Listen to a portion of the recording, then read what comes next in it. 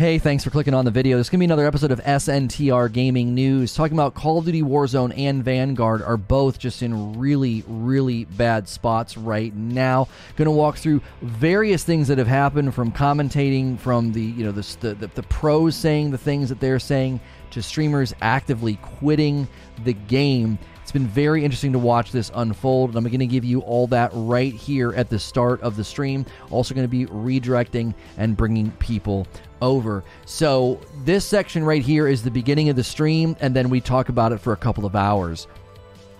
This is an SNTR update. Call of Duty Vanguard and Warzone both seemingly in just terrible states, as many things have led both streamers to stop playing, pros to say the games are spitting in their face, and a variety of other things that are not looking good for both of these titles, both Warzone and Vanguard. If you like these little SNTR updates, be sure to hit subscribe and the bell button, or check me out on SNTR Gaming, where I streamed this live. So there's a lot of things at play here. I want to break this into sections. First, let's just talk about the Metacritic scores for Vanguard. They are significantly lower from the users when compared to the official Metacritic reviews. This again creating, in my mind, a gap between who we can trust and who we can't when we're seeing games with such giant disparities between what the reviewers are saying and what the public is saying. So the average scores that I saw for Metacritic, because Vanguard's Metacritic scores break down from like PS5, PC, Xbox, so there's like three different,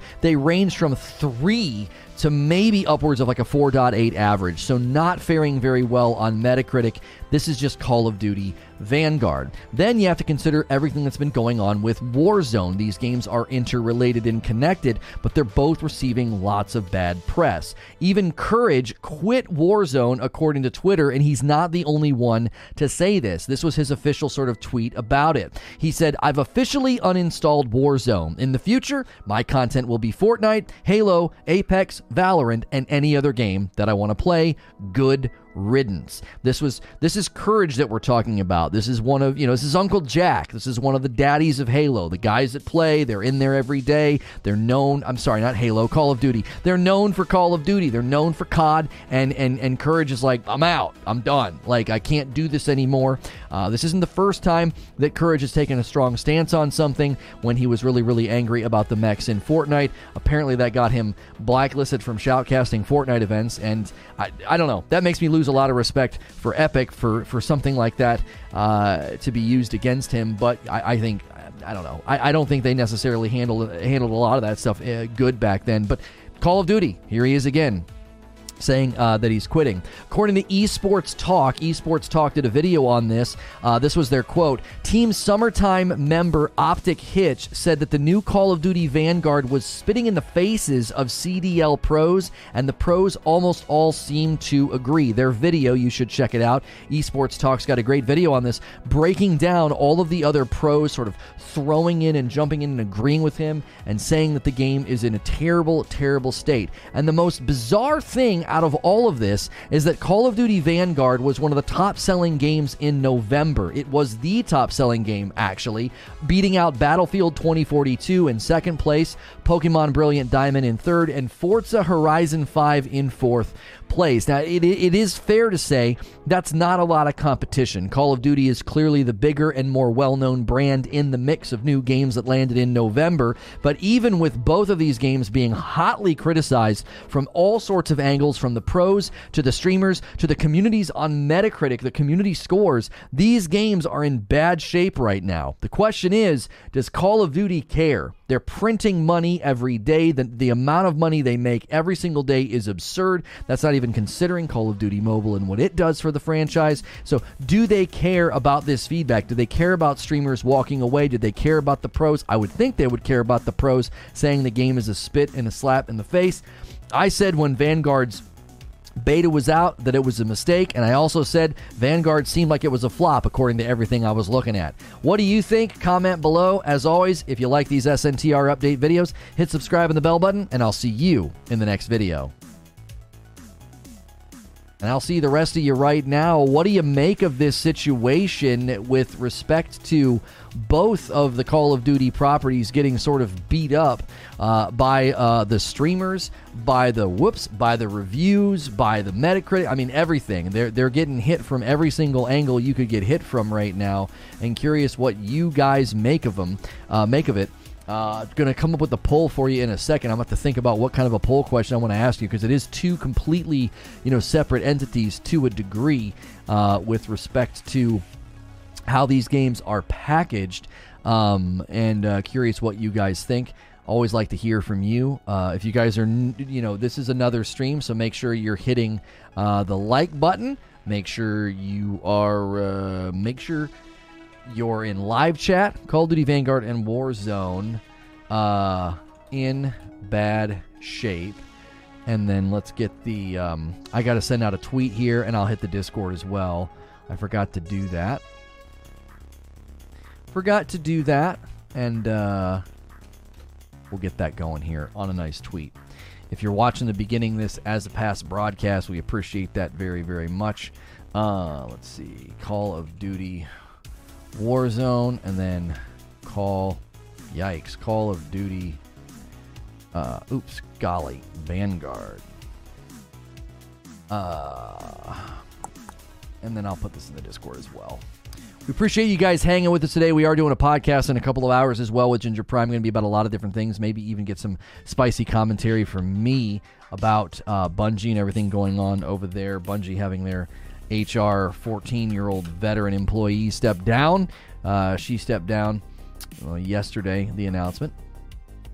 Thank you guys for being here, for smashing like and being awesome. And a brand new member, Crooked Tongues, welcome. We did hit 400 members. Now we're pressing on to 500 members.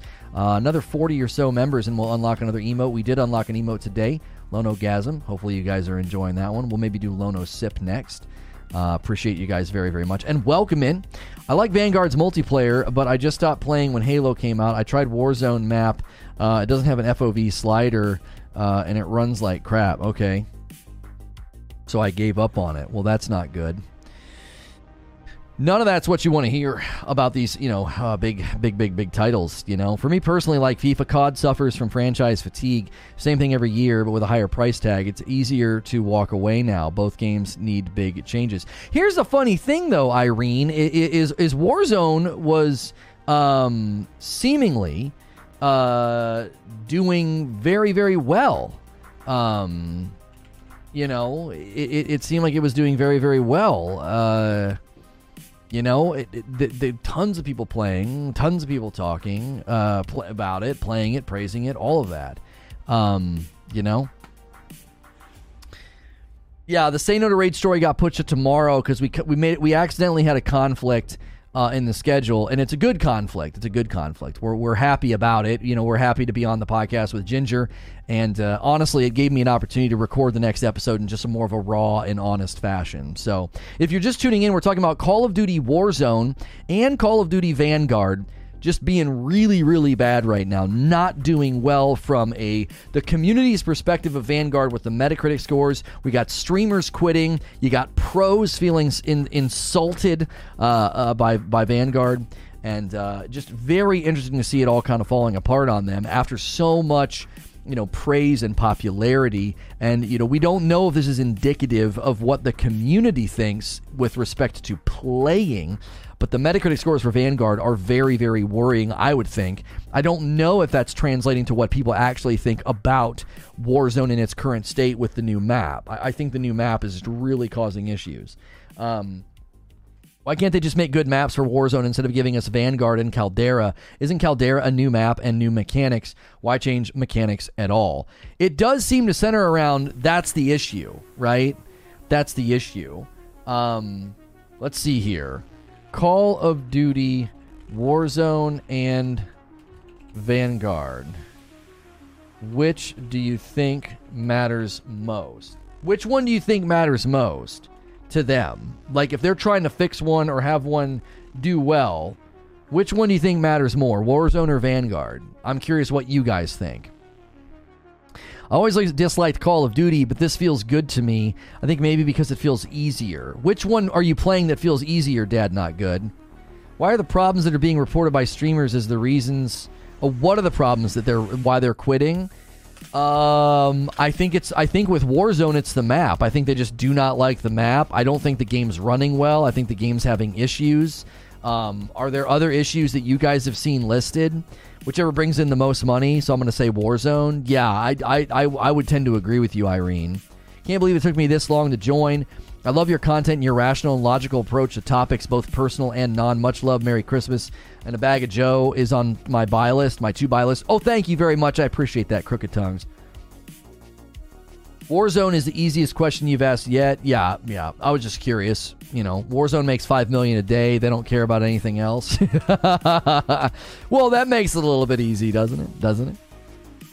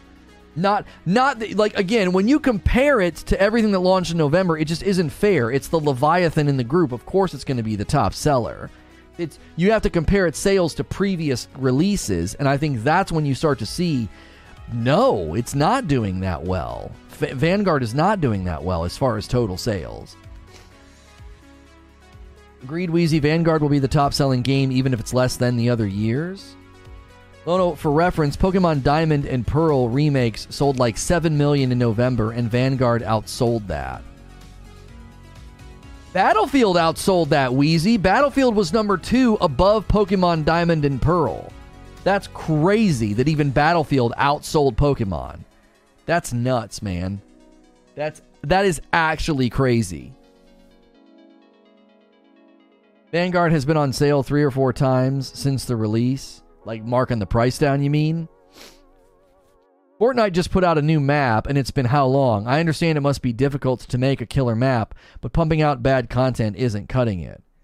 Jake says World War II is so played out. Nobody asked for a jungle map with even more bushes. Nobody asked for plains. Nobody asked for dead silence as a perk. Just another tone-deaf outcome. I think it's still predicted to be the highest-selling game of the year. Not much to compete with, though, right? You know what I'm saying? Starting on December 19th, the pharmacy department at CVS pharmacy locations in your area may be closed from 1:30 to 2 daily for lunch. Oh, okay. That seems like such a random thing to text. These sales include the Asian market? I don't know. Why are they criticizing Vanguard? The pros think that it's just in a shambles. I think the pros think that they just, like somebody said, they just made a bunch of decisions that don't make any sense. It just feels tone deaf.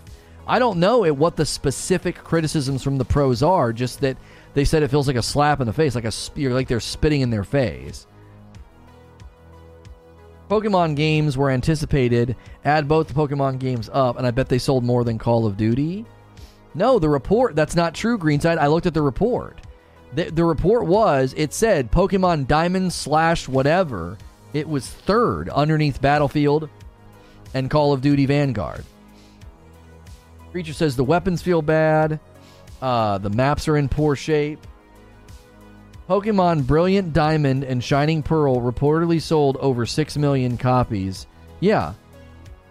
So both Battlefield and Call of Duty sold more than that.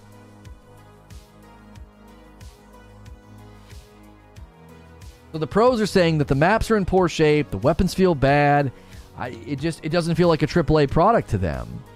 You can't expect long-standing pros to play your game and be like, it's okay that it's kind of shaky.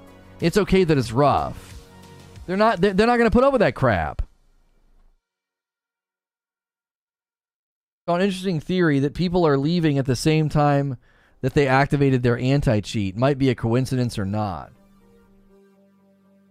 No. I wouldn't spin that blazing. A lot of the streamers said they were quitting because of the cheating, like they couldn't stand it. So the cheating getting added is coming after they've left. I don't get that twisted. I don't think a bunch of streamers just who got popular covering and playing and being a Call of Duty player, I don't think they all suddenly started cheating and they're like, oh no, here comes Ricochet, time to quit. No. I wouldn't twist that. One of the reasons cited by some of the streamers for quitting is that the cheating is ridiculous. And they're just now adding it. I don't think so. I don't think that's the right read at all. Yeah, Jack is no cheater. Yeah, ain't no way that Courage is like, oh, I'm out of here. Here comes the anti-cheat. Guns feel bad without the attachments. There are 10 slots. Well, I think one of the pros even talked about that. There was just too many attachments. Like, the meta is a mess because there's like so many things you can build and do.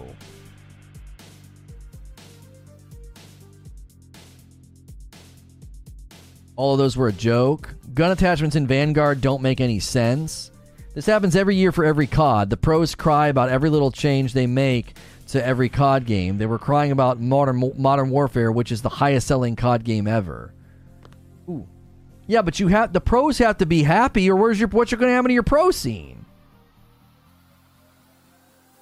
A lot of Warzone streamers are actually cheating, not the higher name ones. I keep watching people who are obviously using aimbots and wall hacks. They can't be very popular though. That would get called out immediately. Like you're saying, not the higher named ones. Anti-cheat only works on some of the map, according to the players.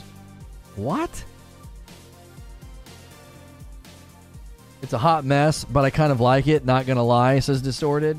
We need 14 more likes for our first 100 likes. If you're just tuning in, we cover a variety of gaming topics here. We covered this morning the New World Winter event. Now we're covering Call of Duty Warzone and COD Vanguard just being in terrible shape with respect to their quality, pros quitting, streamers quitting. The Metacritic scores for Vanguard are in the dadgum toilet for the users, ranging from like 3.5 to 4. 3.5 to 4.8. 4.8 was like the highest I saw because it was specific to each platform.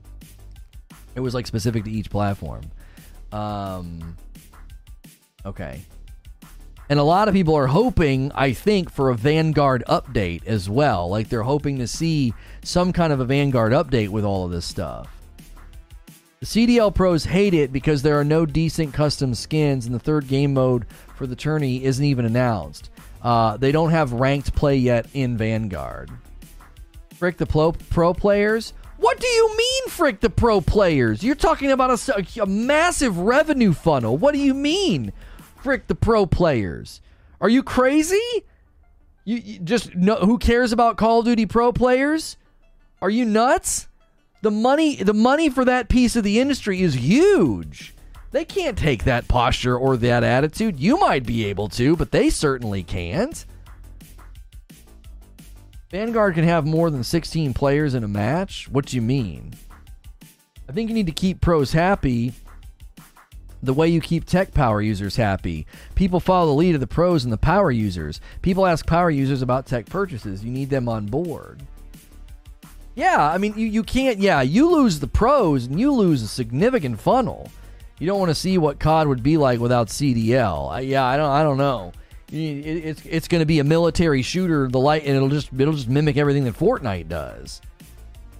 There are high levels of cheating. Oh, there are some high levels that cheat, says Kakuta Papa. They just hide it way better. The biggest tell is when you see someone laser tagging people with machine guns at long ranges.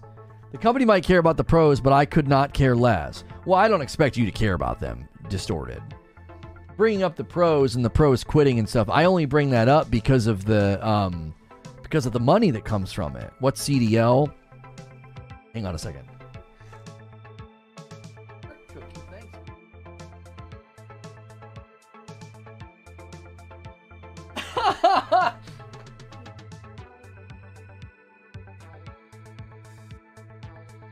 Oh, my son just called us True Loves. He's like, "Hey, True Loves."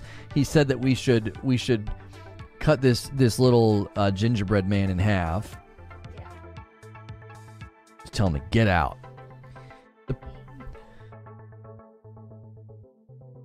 Yeah, Call of Duty League is CDL. The pro scene and the hardcore gamers, ones like us in here talking about, are like 5% of the ones who purchase Call of Duty games every year. Call of Duty will be a juggernaut with or without us in my eyes. I don't know, bro. If the pros are walking and the streamers are walking, then that's an indication that something's wrong. It doesn't mean that they're in trouble, but like a lot of players will leave too listen, you got to understand the money that these guys are walking away from when they stream this dadgum game and then they decide not to. You understand? If a pro streamer is like, I'm not playing this dadgum game anymore, do you know how much money they're losing every day by not playing the game because of the viewership like degradation that they experience?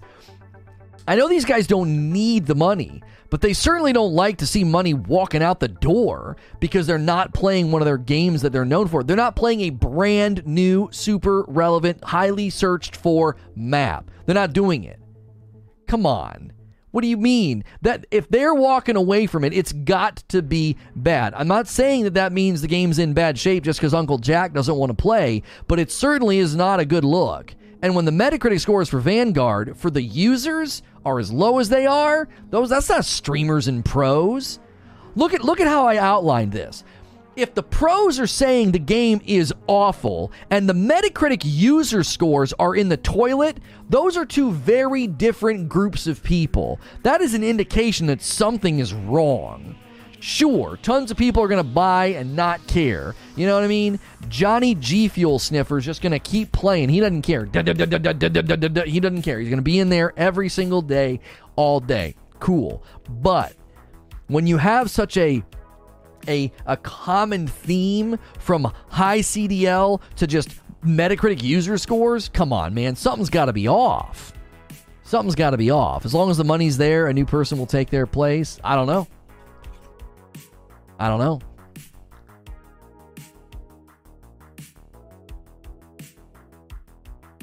Metacritic scores for COD are usually not that great.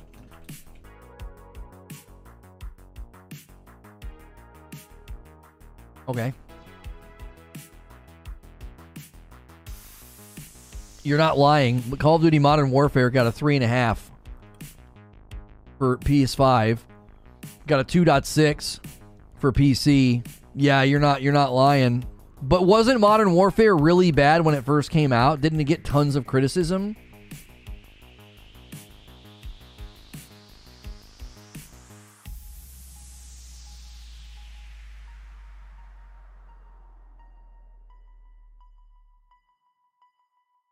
My message above explains why I said frick the pro players. All right, hang on. My point in saying that is that as a not pro, I don't want to see the games I enjoy revolving around those chumps. I wouldn't call them chumps. That doesn't seem kind. But I can see what you mean. You don't want the game revolving around the pro scene, sure.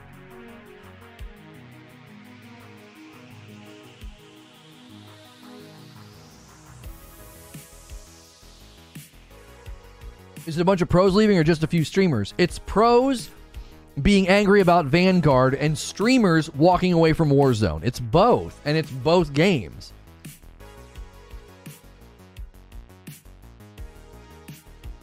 There was a pro player, Optic Hitch, was like, this is terrible, this is a spit in the face, slap in the face, and a bunch of pros were like scared to agree with him. They were scared to agree with him, they didn't want to. As long as Doc stays, COD will be fine. I think you overestimate Doc's influence of the market. I think Doc's an incredibly influential streamer, but not to that degree.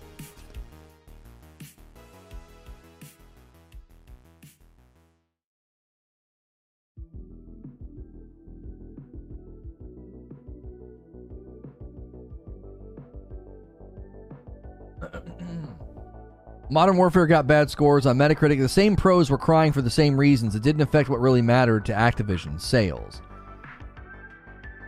You're not kidding with Variety, New World, now Warzone. Hey, baby, we cover it all here. If you're new and you haven't hit subscribe yet, I'm a Safe for Work broadcaster. I cover video game news, and we're covering Call of Duty Warzone and Call of Duty Vanguard. A lot of people were hoping for some kind of a Vanguard update to fix some of the problems, and I think they have tried to fix some of the problems. I don't know how much it has, though.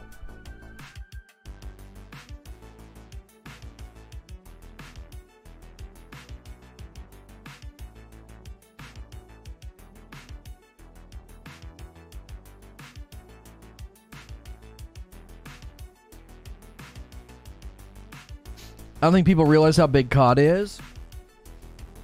No, Call of Duty is huge. Don't get this twisted. I'm not saying that, like, they're in danger of going under or whatever, but when everyone's saying the same thing, don't be surprised that the player base has similar feelings and starts to engage less. They were already seeing a reduction in Warzone engagement, down from 10 million, unique logins down to like 9, and then I think it was even trending towards 8 million.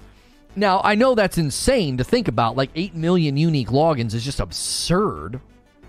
And it's probably just fine. It's just this Leviathan title. But if the general consensus from people, like, think about how people typically react to change in games. They already have an aversion to change. They don't like change. So the new map comes in, and people are automatically going to have a natural sort of aversion to it. They're not going to like it. They're going to be confused. They're not going to know where to go. And if there's problems with the map, if the game doesn't feel good, if something's off, if something's wrong, that will affect player numbers.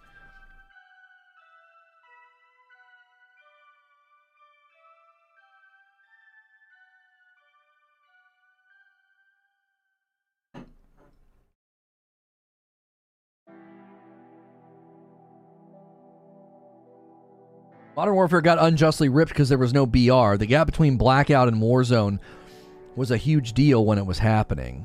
Right. The two-time had 50,000 viewers for 8 hours straight yesterday.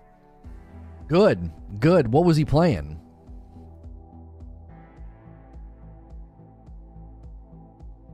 General consensus from a small, unrepresentative portion of the whole. So did streamers quit Warzone when it dropped? Did streamers quit these other games when they updated, when Call of Duties came out? Streamers quitting and pros saying it's awful, and then the users saying, yeah, it's bad. I've had people coming in here and saying it's bad. You want to act like just because you hang out on Twitch that you're not a normal gamer to a certain extent. Sure, you guys are more hardcore, more informed, and reading Metacritic or reading Twitter or seeing YouTubers quit, that may be sort of influencing your bias and shading your opinion. But I don't think it's fair to just dismiss people in YouTube chat for being like, well, you don't represent the majority. I mean, come on, it's Call of Duty. A large portion of the community that plays Call of Duty checks out YouTube and checks out streams. They don't represent the majority. That's still a ton of people. And to just dismiss them all is like, well, they're not the majority. Well, that doesn't mean that they're not going to share the same feelings, right?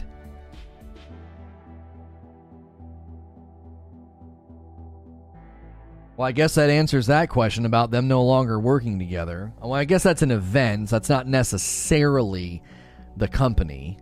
It's not a rare drop, but yeah.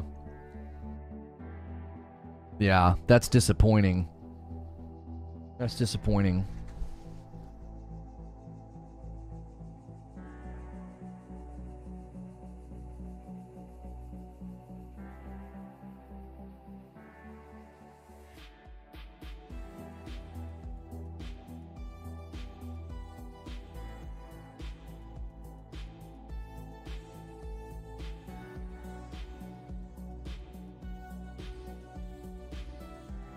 Call of Duty is king of the casuals too. There's more than likely 3 people in a match that have no idea what weapon they're using. I bet the number of people who buy 2 to 4 games a year, COD, and they pick 1 or 3 other major sports games is so large most can't compute. Right.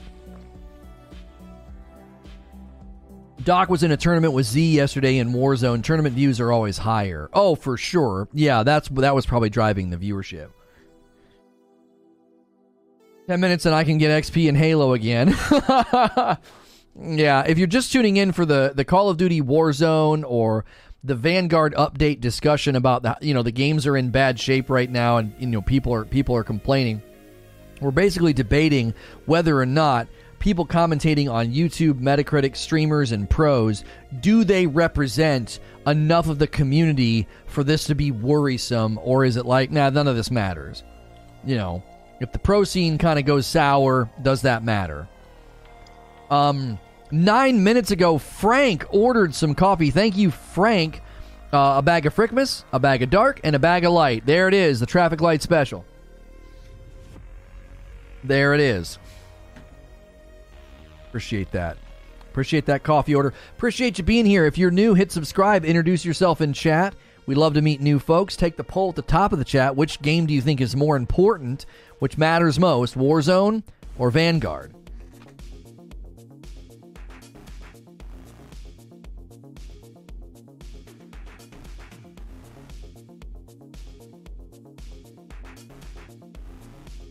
Absolutely loving the confos. Got to go back to lurking, work calls. All right, Jake, thanks for talking.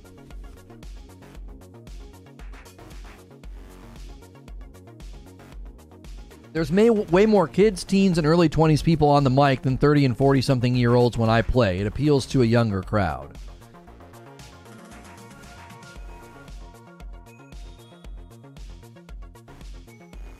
Preparation for server mergers in Central Europe, US East, US West, and Australia for New World. Okay, they're actually going to do some more, it looks like.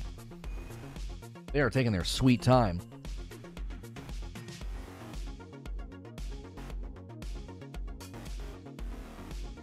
Going to cold brew it, first time trying any of them. I know that the light roast and the dark roast go into cold brew very, very well. Let me adjust my comments as a coup de papa after some thought. I can watch a CDL player and know where everything is. Every second of the match makes sense. On the streaming side, some of the streamers play like CDL players, but they have never attempted completions. There's also missing time in their actions. CDL is clean, streaming not so much. Right. Right. I mean, Doc had given up on Call of Duty for a while until recently. For me, the only Call of Duty game mode that matters right now is Outbreak because it's fun for me and there's no cheaters. For me, Vanguard says super, but I think for everyone it's Warzone. I think every mainline Call of Duty moving forward will take a hit because of Warzone. Activision knows this. Oh, yeah, because there was a report that Vanguard did not do well in the history of Call of Duty sales, and it was really easy to see why. It's like, Well, I mean, Warzone's cannibalizing it. You know what I mean? Warzone's cannibalizing it, for sure.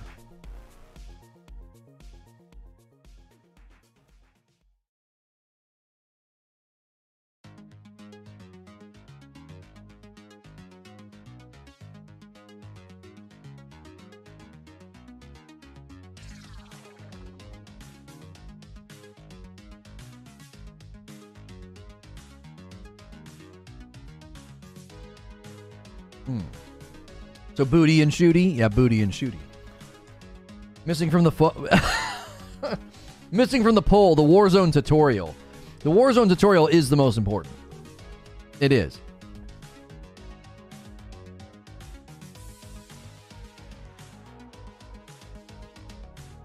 Oh, Chris is saying we've exclusively cold brewed the Frickmas. Can confirm, very good. Okay.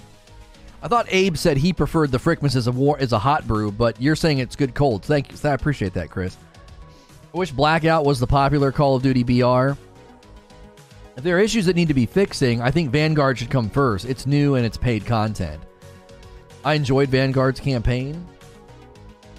I couldn't figure out why it was getting such low scores because the campaign did look good, but people generally buy COD for the multiplayer, so if the multiplayer launched and had any problems or was rough around the edges, then, you know, people were probably hitting it pretty hard. They were probably even like, what in the heck are you guys doing? I thought that game mode that they debuted in that beta was just freaking terrible. It was awful. And then, you know, Dr. Disrespect is out here making fun of it, you know. Go, go, go, go, go, go, go, lose brain cells, go, go, go, go, go, you know? It was just it seemed like such a meat grinder. I don't know. It was, it was clear they had built a very, very strange mode. I don't know. I'm out of dark roast today. I'm drinking my backup Starbucks. It tastes like a sweaty bear stain. And no, that's not good. Okay. Just so we're clear. Yeah. Just so we're clear. If you're new and you missed the show this morning, we covered the New World Winter Event update, but now we're talking Call of Duty Warzone and Vanguard update. They're trying to get these games to a place, you know, I don't know if they're really responding to CDL. I don't know if they're responding to the streamers quitting, but it does seem like there's a change in the water that's driving a pretty negative narrative about COD right now. I didn't think Warzone was getting this treatment. Warzone was crushing it. Numbers were good. Players were happy. Streamers were playing.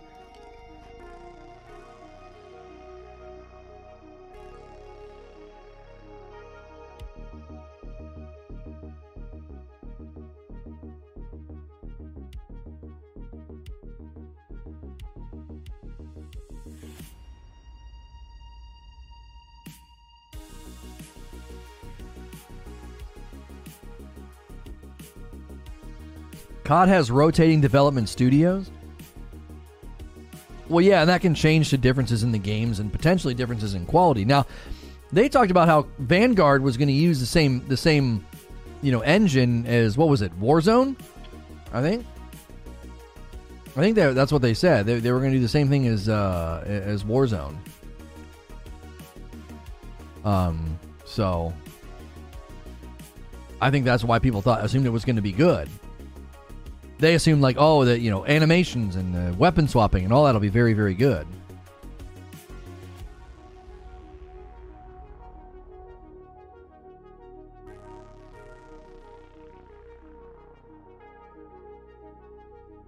I'm sorry, not the Warzone engine. The Modern Warfare engine. Sorry, I misspoke.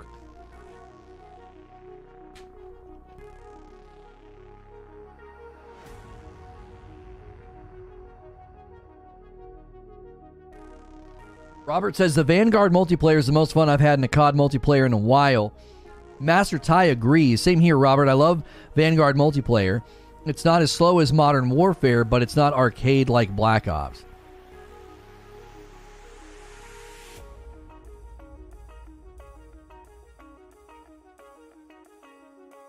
No. That's not what he said, Salty. The campaign for Vanguard was good, but a lot of cutscenes make it feel Hollywood. Multiplayer's buggy is a buggy, not completed mess, and the zombies was a disappointment. Champion Hill is trash in my opinion, but the base multiplayer is good. Yeah, I thought the Champion Hill mode was such a strange decision as a beta. It was like, this mode is so weird, right? When's the podcast with Ginger? It's in about 2 hours. It was so weird. It was like, I don't know. It was really hard to enjoy. I started kind of enjoying it near the end, but the beginning I was like, this is just, what is this? Some of the spawning made no sense. You could see each other right at the start. So, like, you're spawning and you're getting shot, like, literally right away. It was like, I don't get this at all.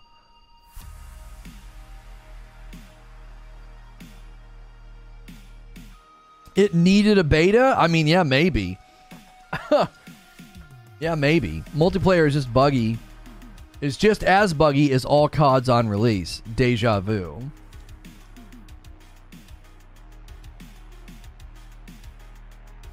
You moving the Say No to Rage story? It's going to be tomorrow. We did not mean to do this. It worked out, though, because I hadn't recorded it yet. We're ending the Say No to Rage series early. We had more episodes planned, and I'm done. And the episode tomorrow will explain all that. So we're having to move the Say No to Rage story to Friday. We can't do it today because of the podcast with Ginger. We added lights to the bottom of the wall. Yeah, I did that. I did that over the weekend. It's been there all week. Thanks for noticing, Hilly.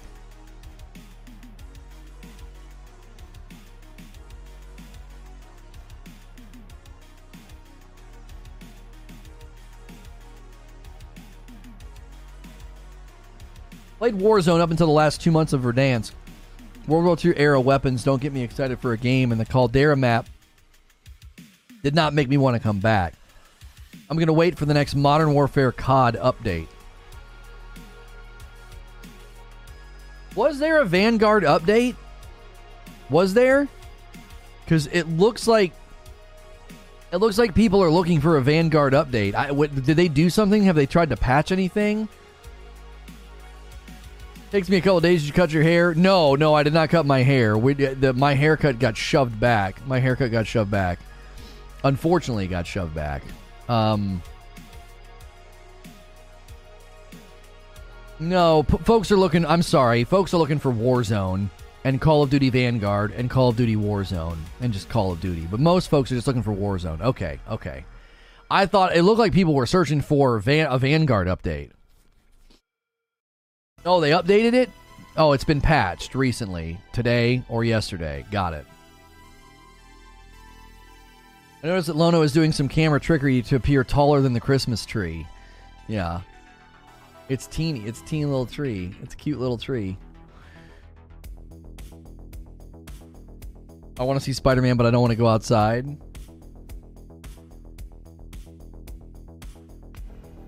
I don't think ending it is a good call. The response to that article was just telling about the community. Well, that's part of the reason why I gotta stop. I don't know. It'll make sense when you watch the episode tomorrow, Ashen. I think it's the best episode I've done yet. There's going to be a holiday event starting tomorrow. A Warzone holiday event or a Call of Duty Vanguard holiday event? Which one? The Vanguard and Warzone update is out now. Okay. Yeah, I don't know. I don't follow the games. We played Warzone Plunder and we were having a blast with it, but it just, I don't know. We couldn't get consistent response from the audience, so it just didn't seem like it was worth pursuing.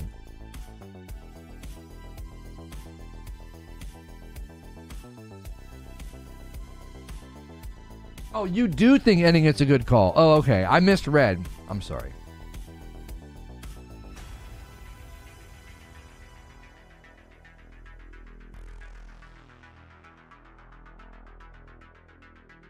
There's also criticism that COD added bloom to the Warzone guns from previous generations. Are there reviews from Spider-Man yet? Yeah, it's like certified fresh on Rotten Tomatoes. It has like 100.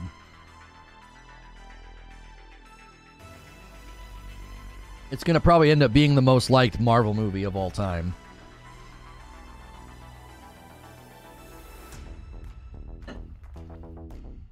I told y'all. I told you Spidey was king. Globally, he's king. Globally, Spider-Man's the most popular, most iconic superhero. I told y'all. AC Valhalla's doing a holiday event now. Yeah, every game does a holiday event because every game has a captured audience, so why wouldn't you? You know what I mean? Why wouldn't you? You have a captured audience. Why would you not, give them something fun to do? I thought the holiday event in New World was cool. I don't know. I thought it was a good time. I thought it was a good start. Is that like a 10 out of 10 for Halo? Yeah. Bought my tickets to see it tonight. Took like an hour because the website kept freezing. Yeah. Not sure what you had planned for the 24th, but I have family in town. Yeah, I don't think we would do very well on Christmas Eve, Hilly. I don't think I'm going to be doing anything that day. The viewership would probably be terrible. We might do like a Frickmas thing or something that day, but I don't have any plans to stream that day. Nothing major, at least. Nothing major, and certainly not an evening stream. We can take that. We'll take that night off probably, unless I do, like I said, like a Frickmas thing.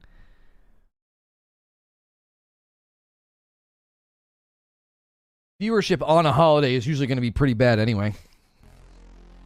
Superman's most popular? No, he's not. Not by a long shot. No, globally, Superman doesn't even come close. Because if you don't live in America, Superman's not that great. Truth, justice, in the American way. You think people in, like, Russia and you think in Asia, you think they're going to like that hero?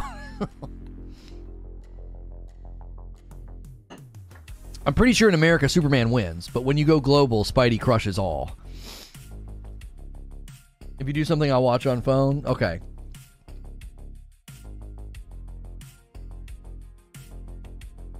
If you do, I'll be there because I have to work. Superman is even the most popular DC. No, I think when they pulled America, Superman wins. Popular and iconic are different. I thought Superman won as most popular superhero in America. You're saying Batman wins? I thought somebody had a report that he won being most popular. I think Spidey is both the most popular and the most iconic globally. I don't think anybody comes close. His icon, his face, it's so recognizable. It's super, super popular. Nobody touches Spidey. You're wrong, but it's okay. Global Superman is still top. No, he's not. Superman is not top globally. That's not true. Anybody outside of America isn't going to put him on our top 3.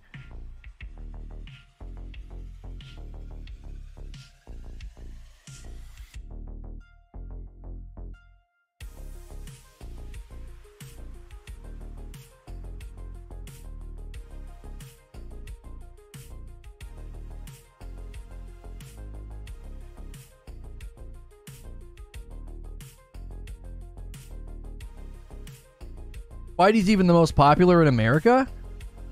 Yeah, 57 countries, Spider-Man's the most popular. Superman's the most popular in like 6 countries. Wonder Woman's the most popular in 15 countries. That's crazy.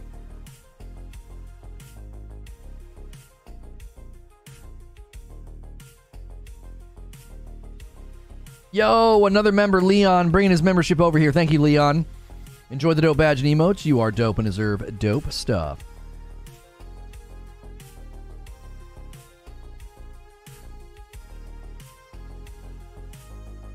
Batman's probably number 1. I mean, no, this thing that Wheezy just sent, Spider-Man wins by a landslide. Spider-Man wins by a landslide in this thing that Wheeze just posted. Like, they polled all these different countries, and Spider-Man's the most popular in 57 countries. Close behind is Wonder Woman with 15. Yo, another member, Mike Brown, coming in. Enjoy your dope badge and emotes. You are dope and deserve dope stuff. We'll be doing Halo Infinite custom games this Friday night, and if you're a member, you can join in. You can jump in. We did hit 400 members, so we unlocked another emote, and I will be doing my split-screen casting desk on Friday night. Well, me and Hilly will be shoutcasting you guys. Batman's number 1. Give it enough time. How do they measure popular? I don't know. Sales, just asking people. Captain America, funny enough, is the most popular in Canada. I don't know how that works.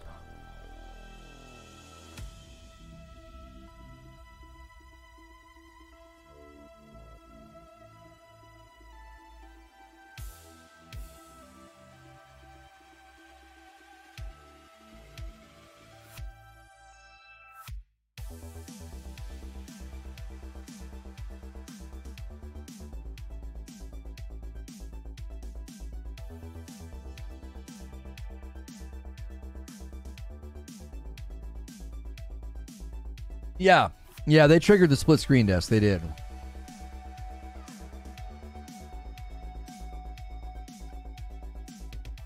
It's Batman. There is no debate. It's a fact. No. He's not even... He's not. He's not.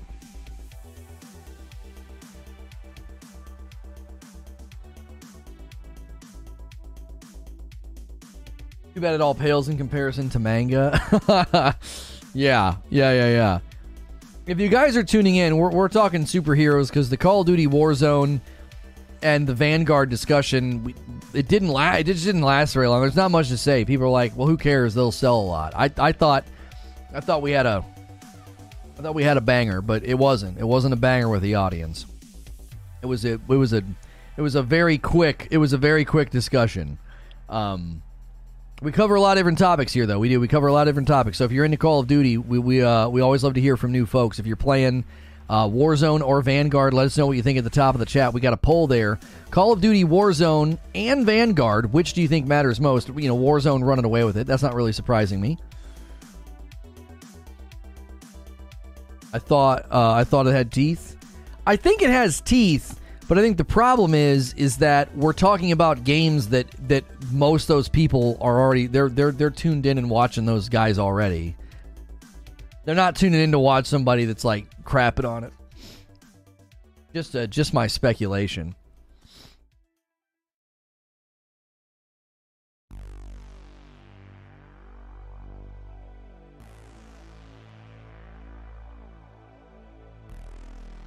Who would defend Vanguard? It's awful. There were people in here saying that they enjoy it, Teddy. They think that the base level multiplayer in Vanguard is good. And then there were people saying they thought the campaign was good.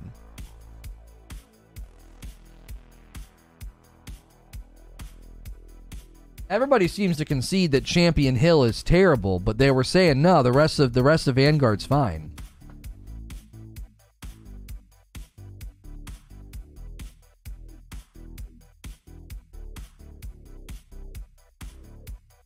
Yeah, Robert's saying the only issues I see with Vanguard are zombies and Champion Hill. Multiplayer seems to be on par. You can be the presenter in the studio, and I'll be the Halo war correspondent. There we go, Hilly. Sven says, I enjoy Vanguard. Zubair says, Sven, you enjoy everything. Sven is our resident, plays every single video game gamer.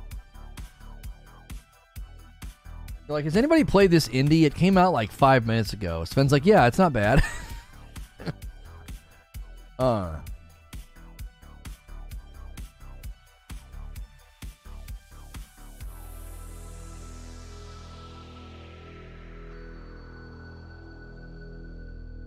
Sorry, I enjoy video games. I'll see myself out. Look, guys, I just enjoy video games, all right? I will not be taking any questions at this time.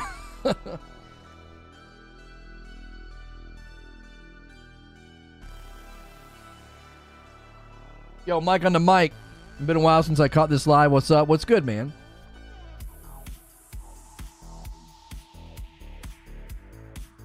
This game was rated 10 out of 10 by Sven Echohammer.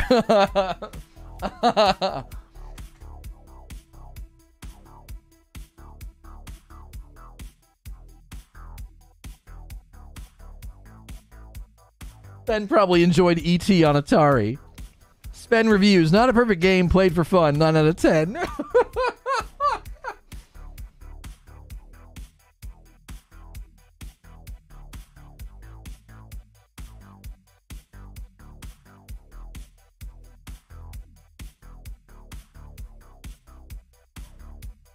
Superman symbol is one of the most recognized symbols around the world. Yeah, that's not really what we were debating. We were debating who's the most popular, like who's the most iconic, and I think Spidey runs away with it. Superman or Spider-Man? Yeah, let's change the poll.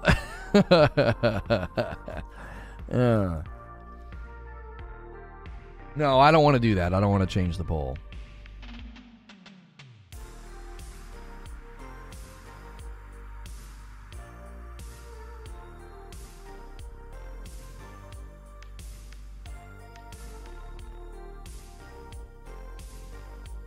Roast Sven Day is great. We should make it a regular thing.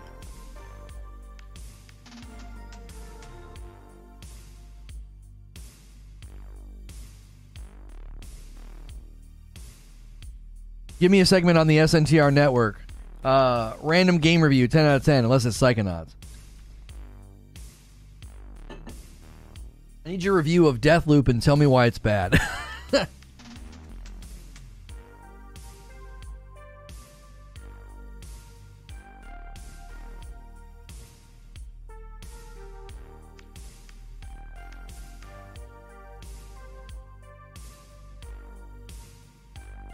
Everyone on Lost was actually dead the whole time.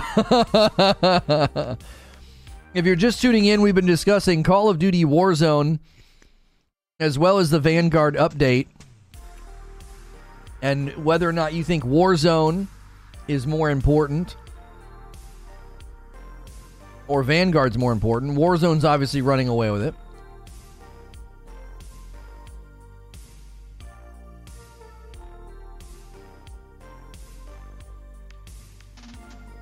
Superman or Zendaya? She has come out of like nowhere. Good for her. She's like an icon. Just like throwing a couple of movies. Funny, she's sarcastic, she's stunning, and then all of a sudden she's just like this icon.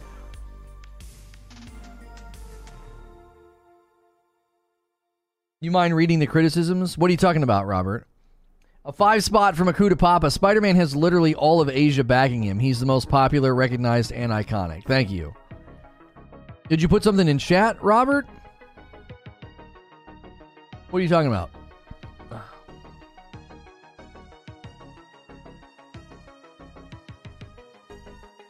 They need to have a dedicated team for Warzone and make it its own thing altogether instead of trying each a year with the COD releases. Gonna win an Oscar for what? How dare you say nowhere? What do you mean? Before Spider-Man, she wasn't some icon. What are you talking about? Prior to being in Spider-Man, she wasn't some like fashion icon and in commercials and no. Oh. The reported Vanguard Warzone criticism from pros. It's not collated somewhere. Is there a spot where I can find it all collated, Robert? I literally just pulled it from an esports desk video. I'm sorry, esports news video.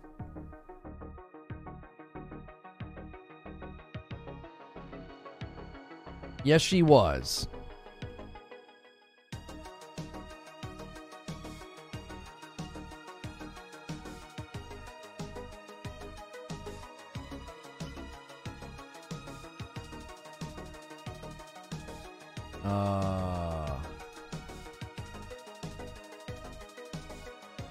So she's 25. So when she was 21, when Spider-Man Homecoming came out, when she was 21, she was already an icon. She was the new Noxzema girl before Spider-Man. She was in Noxzema commercials before Spider-Man. That's not what I'm talking about. She was 21. I don't know what iconic career you think she had before Spider-Man. Her populator got her Spider-Man, not the other way around. Spider-Man helped. She was barely in it. She was amazing in Euphoria. Oh, you don't know if it's collated somewhere. Okay. Yeah, I don't know if it's collated either. The esports news, the esports news desk, when they covered it, they were just pulling tweets. Like, they weren't like, there wasn't like some article that had it all in one place. She's in Dune also. Spider-Man Homecoming came out in 2017. So you're telling me prior to 2017, she was this big icon? I maybe I just didn't see it, but I didn't see her picture literally everywhere. Every time I open my phone, I see her picture on Facebook, on Instagram, on Twitter, on TikTok. Whether it's for a cologne or a magazine or clothing, I don't know. She was hot before Spider-Man. Oh, she was hot crap before Spider-Man. She might have been popular and had a career. I'm not saying I didn't say she was a nobody. She's just like an icon now. She's like a fashion icon. Everybody looks to her like, oh, look at this dress she's got on. Look at this. Look at this commercial that she's in. Before Spidey, she was a Disney kid recognized for fashion stuff and other things, I believe. Is the esports news desk a drama site? I don't think so, no. I like the stuff they put out. I do. I like Esports Desk. I think they put out good content. It doesn't feel drama-oriented. She's in The Greatest Showman and Euphoria. I wasn't saying she was a nobody. I was saying she wasn't this big icon. She's at like this international level now. That was the point I was making. I wasn't saying she wasn't well-known or popular. She's an international icon. Like... Yeah, she was in movies and people knew who she was, for sure. I wasn't saying that. I said she's like an icon now. She's at like another level. Tom Holland's in her shadow anytime they're doing anything. You know? Anytime they're doing anything, he's in her shadow. Everybody loves her, man.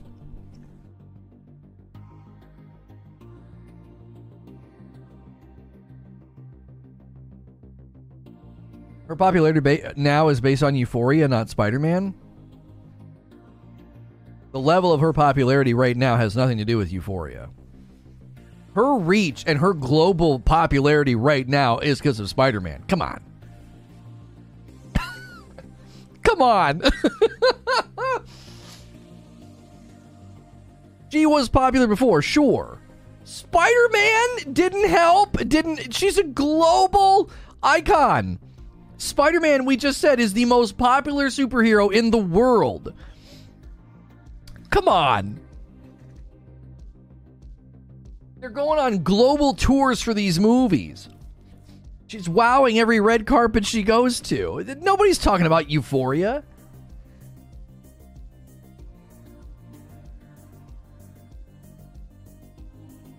Walked home with an armload of awards from Euphoria? Yeah, but that has nothing to do with her global popularity.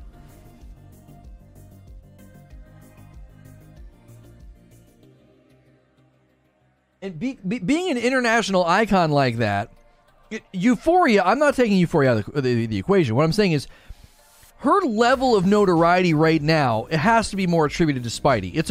The movies are globally beloved.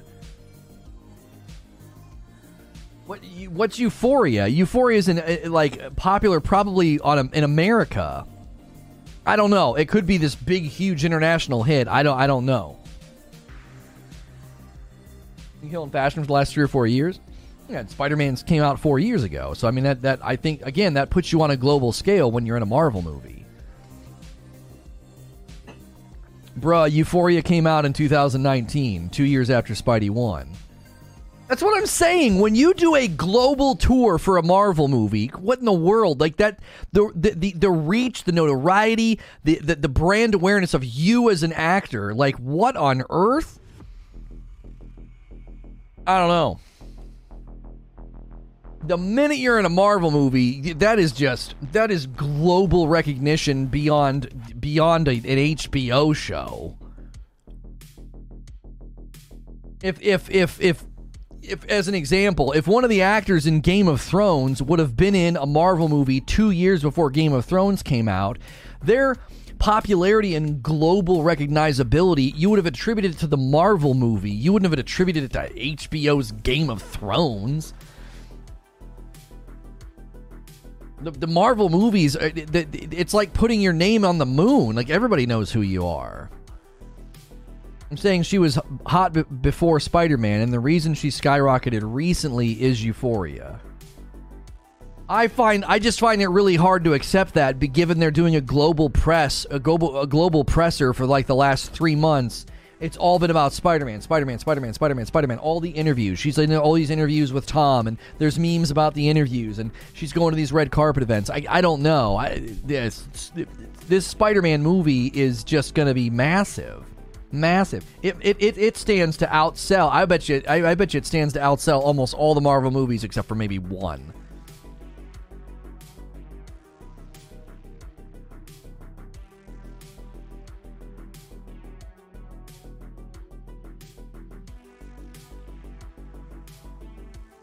Hemsworth was a big deal before Thor?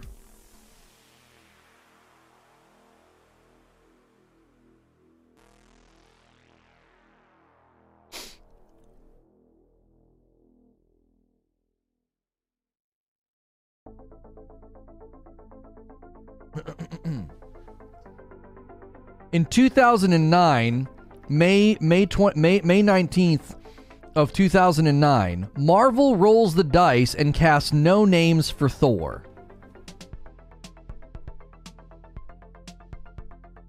Both Chris Hemsworth and Tom Hiddleston were considered no names in 2009. The headline reads, Marvel rolls the dice and casts no names for Thor.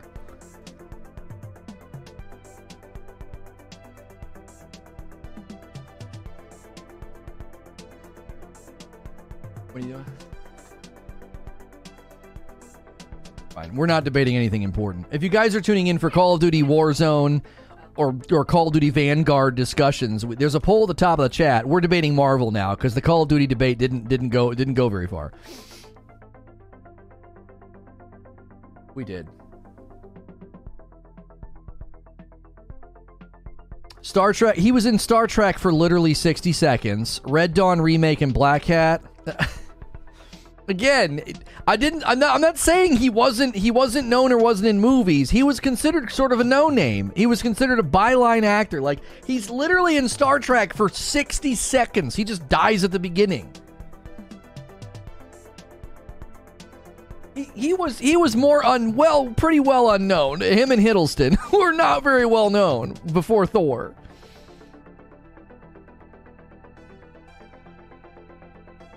Zendaya was pretty well recognized before Spider-Man. Being a Disney star, it put you in front of a lot of eyes, and she was very distinctive with her personality as well. No, this entire debate started because I said she's an international icon, and I said she wasn't at that level before Spider-Man. That's what I said.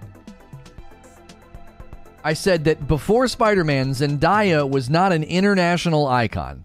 She didn't have this massive icon reach. And I really don't think Euphoria is where we attribute a lot of the credit. When you're doing global pressers for Marvel movies, I think that's where your international notoriety comes from.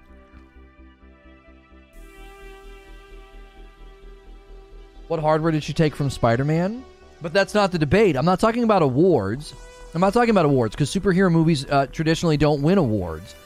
I was talking about being an international icon is bigger than winning awards.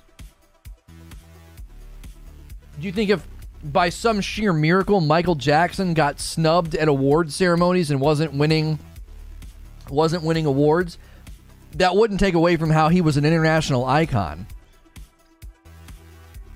You know what I'm saying? One is not required for the other.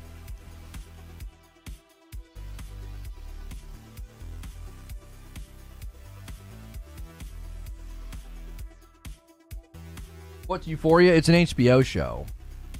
I don't think a show on HBO that requires a subscription comes close to getting you to the global notoriety of a Marvel movie.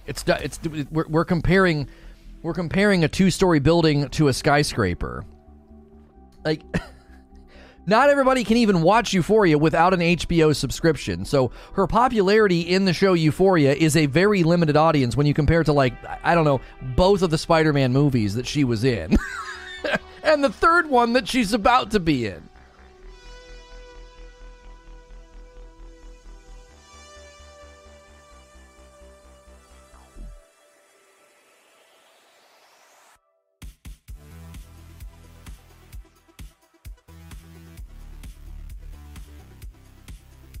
He became hugely popular with young women because of Euphoria, not Spidey, and that is an audience, which is why she gets cosmetic contracts. Michael Jackson only hit international sensation after he died. What? Huh? I said what? What are you talking about? What are you talking about? He had international tours that were insane. What do you mean? Michael Jackson was not an international sensation after he died. He was an international sensation while he was alive as one of the biggest and most popular pop stars in history. What are you even saying? Have you seen any of the concerts when he was like in Hong Kong and stuff? It's mind-blowing. It's otherworldly.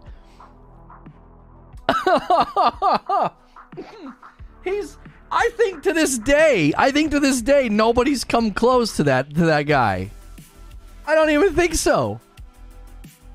I don't think any. I don't. I don't even. What are you even saying, bro?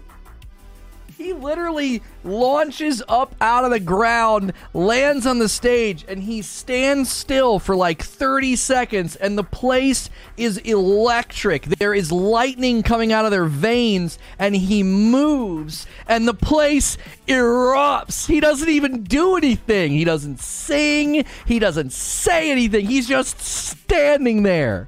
No one will ever touch Michael Jackson. Nobody. Oh. Asia only started talking about him after his death? Oh, I'm pretty sure anytime he toured in Asia, every single one of them sold out. I don't think you're educated on that. I think you got to do some research. That man is the biggest and most well-known pop, like, musical icon in history. He overshadows Elvis. He overshadows the Beatles. Like, nobody comes close to Michael Jackson. Nobody.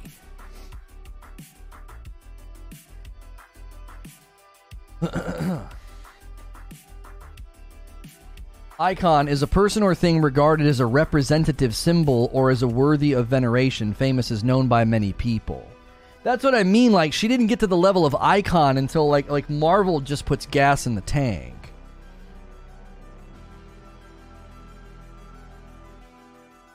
Marvel just puts gas in the tank. People were crying and fainting at the mere sight of him. Yeah, he was worshipped like a god. Yeah, he was worshipped more than the Beatles and more than Elvis. Like, the Beatles and Elvis are there, but man, oh man.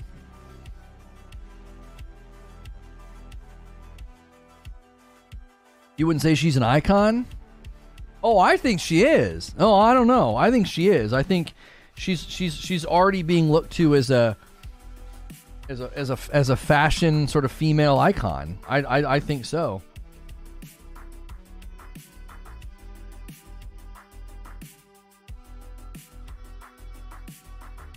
He toured with Diana Ross when he was like 8.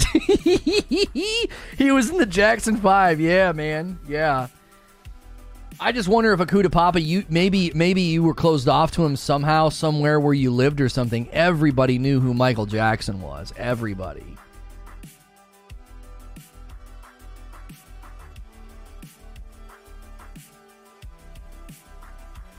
Yeah, he's at a level that almost I don't know if anybody will ever get to his level. Ever. I was in Asia when he died, and he overnight became the big name. He really wasn't mentioned until that point. All right, hang on a second. Hang on. Michael Jackson, Asia, concert, ticket sales. There's got to be a report here or something. He went through. Yeah, he toured through Hang on.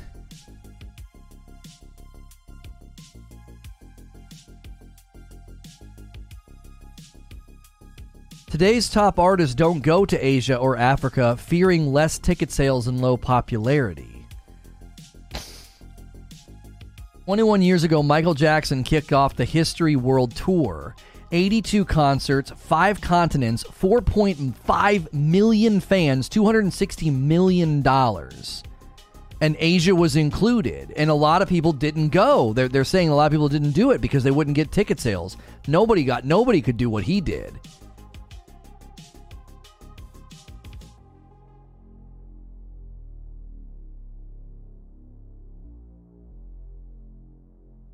Bad Tour was Jackson's first solo concert run beginning in Tokyo. The tour lasted for 16 months, during which Jackson visited 15 countries and performed to nearly 4.5 million people. 7 sold-out shows at London's Wembley Stadium attracted more than 500,000 people, including Princess Diana and Charles, setting a new world record for playing more dates at that stadium than any other artist. The Bad Tour was later recognized as the most highly attended and highest-earning tour of all time, having grossed over 125 million. I'm telling you, I don't think anybody touches him. He is still the reigning champion. I don't think anybody comes close to his international fame. Because again, like, a lot of people just wouldn't go to the places that he went because they knew they wouldn't make any money there. Like, I don't know. I think Lady Gaga right now is probably one of our most popular pop stars internationally, and even I don't think she doesn't come close to Michael Jackson. The Asian fan base exploded exponentially after his death. Well, I'm sure it did, but they did because there was already a seedbed there. There was already a seedbed of fandom. I don't know. I don't know if anybody will ever come close to the guy. You know what's not an icon? Milli Vanilli. The question in the 80s wasn't whether or not you were a Michael Jackson fan. The question was how big of a fan you were. Yeah. BTS is pretty close. Yeah, that's that K-pop group, isn't it? Yeah.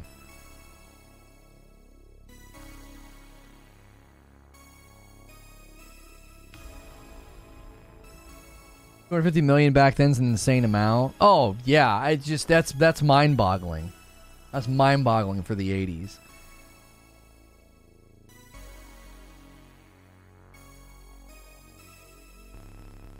Not even Bieber gets close. He might have had a chance. Yeah. BTS is big, but not MJ big. That was the thing, is that Michael Jackson, he spanned generations, so he wasn't just like popular with the young kids. He spans generations, he spanned cultures, he spanned the globe. Like, I don't think anybody transcended the way that he did. Yeah, all races, all people. It didn't matter. It didn't matter who you were. You liked Michael Jackson. I remember watching Family Ties, and Michael J. Fox's character, Alex P. Keaton, was having to sneak to go to a Michael Jackson concert. Like, that's how popular he was, that a show about a white family, like, he was the king that they wanted to go see. He was the concert they wanted to go to. He wasn't unique to a culture, a race, or an age group, or a demographic. He was popular everywhere. That's 646 million with inflation. Jiminy Christmas.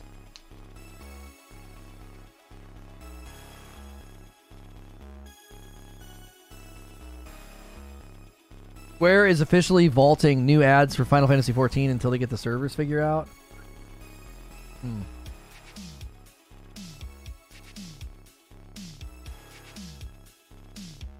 He's the biggest legend. Yeah. People coming in for Call of Duty, like Warzone news, are like, what are you guys talking about? You think MJ's biggest of all time? Elvis, the Beatles, Vanilla Ice, etc. He's so loved, he's part of 2. That's right, Robert.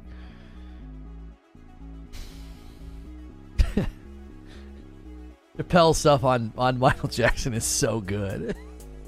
It's so good. He thought he was a kid. I was trying to show you a better life.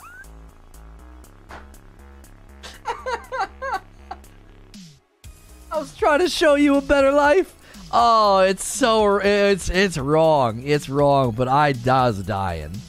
I was like, Chappelle, you are wrong for this. You're wrong for this, Dave. But I'm laughing. I'm laughing. Whew. I'm saying it wasn't popular. It went from nothing to a massive talking point. It was on every TV for 6 months. They were playing his music all over the place, almost every other song. Right, but you might be too young then. In the 80s, I mean, he was just an international sensation. The number of ticket sales, the number of fans, the number of album sales, like he spanned the globe. Like nobody in the history of music, nobody's done what he's done, and probably never will. So sure, after he died, his album sales and his notoriety, popularity all went way up again. But you would have had to have been alive in the 80s to know, just to know how insane like his popularity was. His Twitter followers? Oh, I don't even know. Who's the most followed person? Who's the most followed person on Twitter? Because like Lady Gaga has like 84 million followers. That is just freaking bonkers. She's got an album out now with Tony Bennett. That's probably spectacular. I'm a huge fan of her. I'm a big fan. I think she's awesome.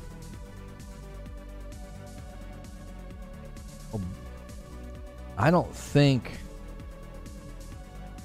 Obama's got 130 million. Jiminy Christmas. Woo! Man's got more followers than Gaga.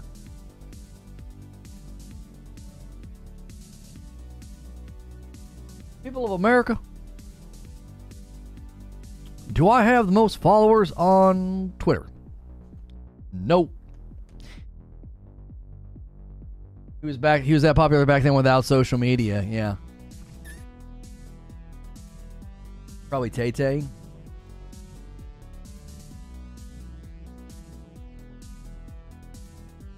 No, she's got 89 million. She's down in the 80s with Gaga. Gaga's not even top 5. Top Twitter followed accounts. No, yeah, Obama with 130 million, and then Bieber with 114, and then Katy Perry with 108 million. Cristiano Ronaldo has 375 million? What? He does? He's not listed on this thing. No, he has 96 million. Ronaldo only has 96 million. What are you talking about? You might be looking somewhere else where he has 375 million. Yeah. So he's in the top. He's in the top with 96. He's number 5. Rihanna's number 4 with 103 million. Obama and Bieber. That's crazy.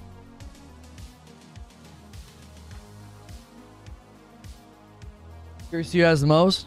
Yeah. Yeah, Obama at 130. Bieber's behind him with like 114 million. Beyonce's probably most followed on Instagram. Yeah. We were talking about Twitter. Yeah, Instagram, it's hard. It's going to be hard to compete with Queen Bee because, you know.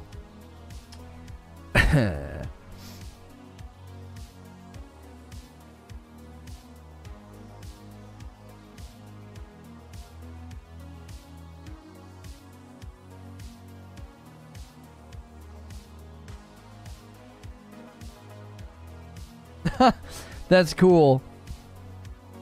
Cher took a picture of some random couple because she thought they were cute. He was like taking a picture of his girl. She was holding flowers, and she offered to take their picture, and they didn't know it was her because she was wearing a mask.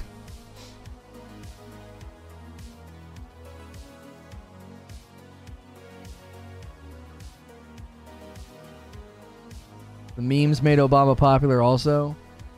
Yeah, that and being the president, I think, helps. Yeah, just a little 8-year stint, you know, just almost a decade.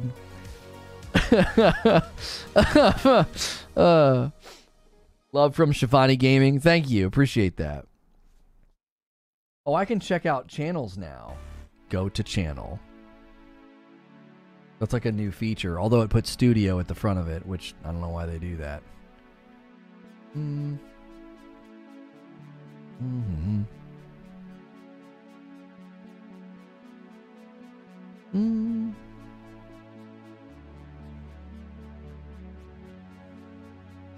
Huh.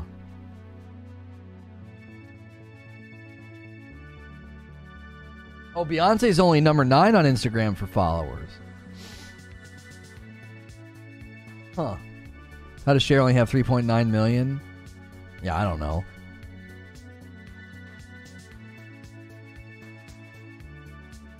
UK is now trending as Plague Island. Things are going well. Beyonce's work of art. A woman's perfect. Yeah, I mean, Queen Bee, she fine. She knows it. She knows it.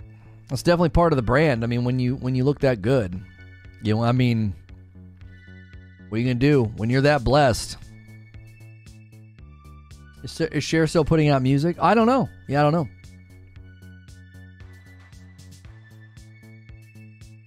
Where's The Rock? I bet you he's in the 1 to 2 million.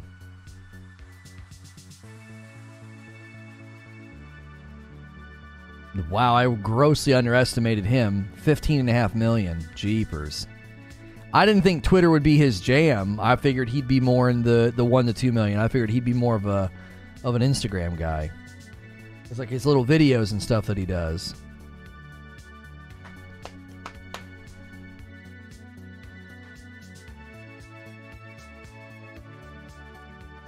Instagram is Instagram. They have the most at 448 million, and then Ronaldo has 376, followed by Lionel Messi with 289, and then Kylie Jenner. Kylie Jenner with 288. There's The Rock. See, no, I told you. Yeah, The Rock's number 5 on Instagram, 282 million. Ariana Grande, Selena Gomez, Kim Kardashian, and then Beyonce number 9, Justin Bieber. So Justin Bieber is a top 10, you know, on the gram, and then he's second on Twitter. That's crazy. Bieber's got reach.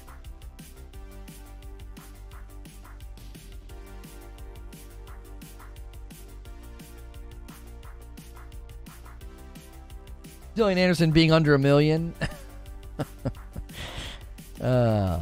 It's not. That's the thing, is it's not her time. Like, it's not her time to be popular. Large groups sitting on the Yetis waiting to spawn. Yeah, Victor, I wish they figured out a better way to do that sort of thing. I don't know. It's such a shame. It's such a shame. Share acting, songs, and looks, meh? Really, UK Stobbs? That's surprising. I could see somebody thinking that they, you know, maybe they don't like her acting or her singing, but I don't know. She's definitely unique looking and not my type, but I can see why people would think that she's, you know, very pretty. The Rock keeps dropping hints about running for office.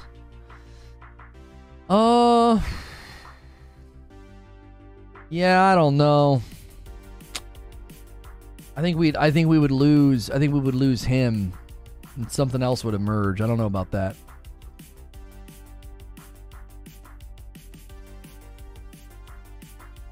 I don't think that's a good idea. I think we would lose Dwayne The Rock Johnson, and what would emerge would not be, I don't know. And I don't think, yeah, I don't know. I don't think he would win. I like him. I think he's great, but I don't see it. Is UK Stobbs an android? Signs point to yes. It's amazing that this conversation spawned via the discussion about Zendaya. Yeah, well, when we derail from the main topic, who knows where we're going to end up.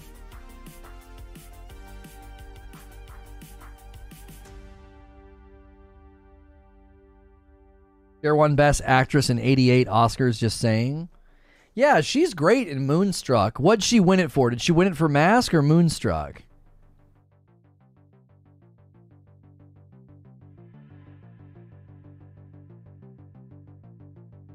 The rabbit holes are deep and plentiful. Rock as a Prez was the basis of his TV show Young Rock. We wouldn't get any more Black Adam or amazing movies. Right. That's what's important. That's what's important.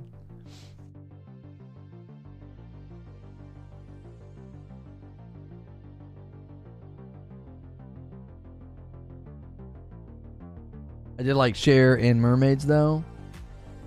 I don't think I've seen that. Is it the one where he's like having to keep her in a tub or something?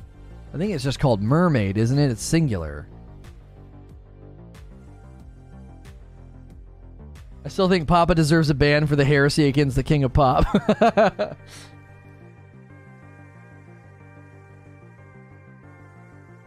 Was it Moonstruck? Here. I think it is Moonstruck.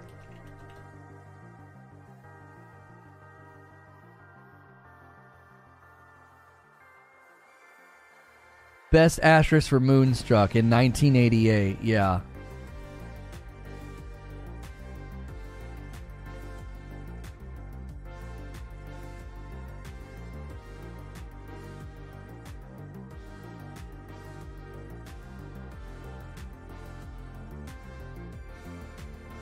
So Cher from Sonny and Cher can't sing now. I'm done for the day. I've heard enough.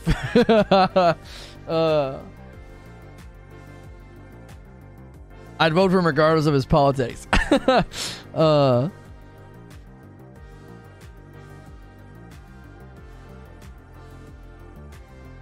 As a kid, I never got the symbolism of Cher sitting astride those Navy cannons in the Turn Back Time video. Oh my. Anybody with just one name is sus. Cher, Madonna, yeah.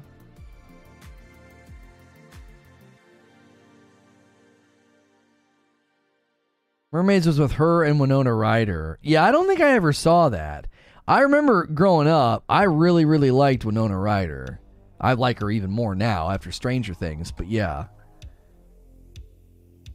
Yeah, Cher, Madonna, Lono, that's right.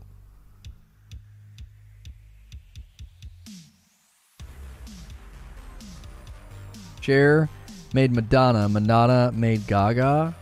How did Madonna make Gaga? Like, helped her? Noticed her? Like, I don't understand. My understanding was like Gaga got thrust onto the scene, and it was she would act so strange and so bizarre in interviews. She was like the Marilyn Manson of pop music.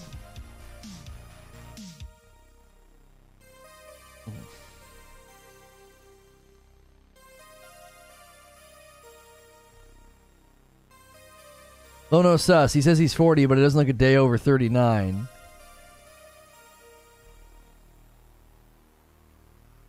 She attributes much of her stuff from Gaga. Huh? Even samples the music? I don't understand. Madonna was a big influence of Gaga, I think. Google Gaga versus Madonna. Oh, Gaga says Madonna was her inspiration and role model. Final Fantasy VII on PC. You say you have a creator code for the Epic Store? Yeah, it's Lono. Gaga is essentially a tribute act to the 80s Madonna. Huh. Even copied a couple of her quotes. I'd never heard that. I'd never heard that connection made before. Or the meat dress as well. Yeah. I mean, she's never been shy about like being sort of shock value. You know what I mean? Like, yeah, she's young. She's 35. She's younger than me. She was born in 86. I wonder what that's like being so publicly and popular and well known that, like, you know what I mean? That, like, everybody knows you, your birth date, your name, all of it. You know what I mean? It's got to be weird. Got to be super weird.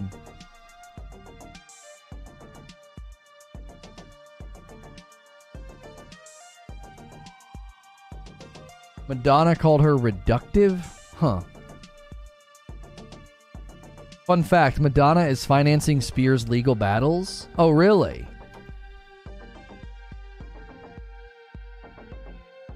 Winona Ryder and Gillian Anderson.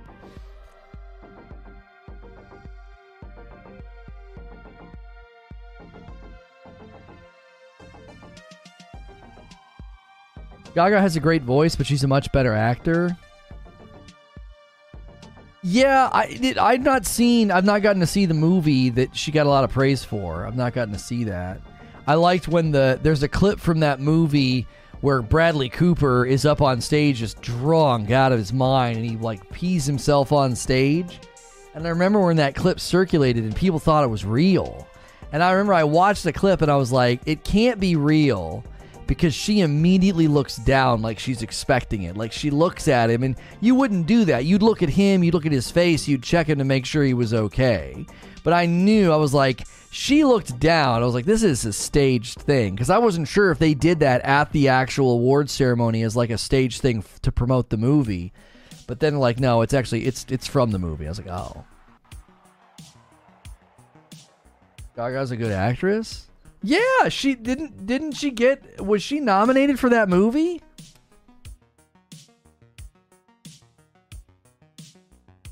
Was she nominated? Yeah. 2019 Best Actress. Yeah. Menacing Mommy says here, if you've watched one Lady Gaga interview throughout the press circuit for, it was called, A Star is Born was the movie, you've seen them all, or at least specifically, you've heard Gaga's now famed quote, there can be 100 people in the room and 99 don't believe in you, but all it takes is the one who does. Yesterday on Instagram stories, Madonna shared a clip of a throwback interview where she just so happens to tell a reporter, there's 100 people in the room and 90 people say they don't like it. I only remember the one person who didn't like it. Oh, 99 people say they liked it, and I remember the one person who said they didn't like it. So she inverted the saying. A movie that she sings in? But that's not all she does in the movie. She's received praise for the Gucci movie, even though she couldn't keep her accent straight. That's tough, though. That's tough.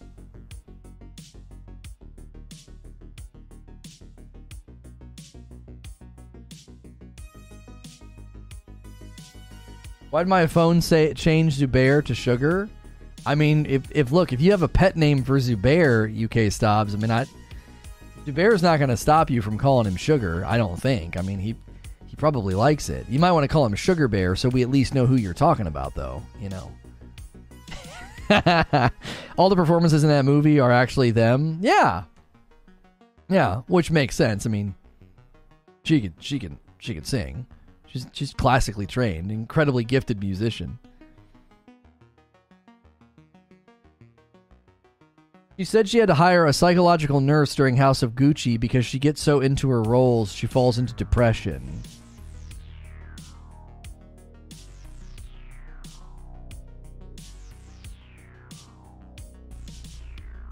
Gillian Anderson unavailable for the male persuasion, so pass?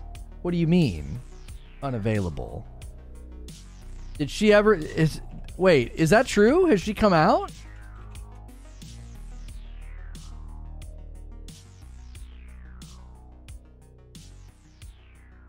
No, I don't think... based on interviews, no. It sounds like she might be bi, but yeah. She looks like in a couple of interviews, she shut that down, and she was like, no.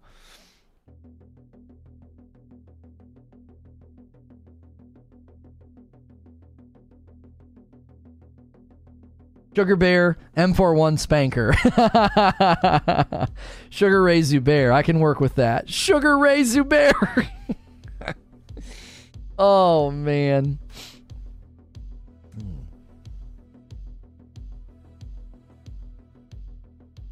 Yeah, so it looks like she's classified as bi. She's a famous bi person. She went on to say that she is certainly not gay. Yeah, I was like, I don't think so. There's an odd way to look at it. You think unavailable. I don't care about that. Why would you care about that? Who cares about that? Kate McKinnon on SNL, I believe, came out, and I think she is gorgeous. I know people probably don't agree with me, but Kate McKinnon on SNL, I don't care. I don't care what her orientation is. I think she is beautiful, and she is so funny. You could hang out with her all day, and you'd have a stomach cramp by the end of the day. She is a riot. She is a freaking riot.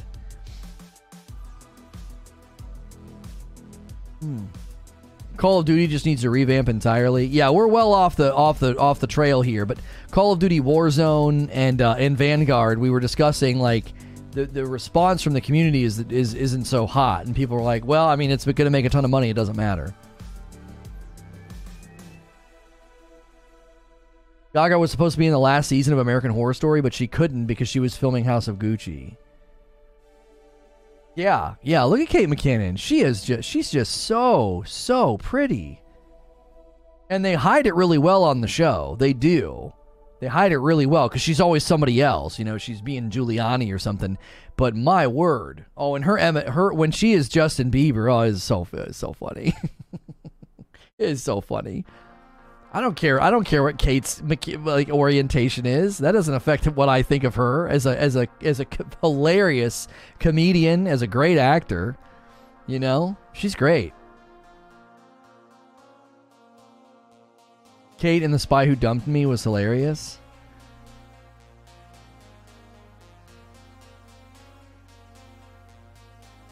I love how bubbly she is. She comes off as genuine. Yeah, she's getting ready to make her exit from SNL, though. All right, later, Robert. I think she's getting ready to make her exit because she's hitting that Kristen Wiig level of popularity, funniness, and they use her in like every skit, and then eventually when that happens, you're out of here. You're out of here.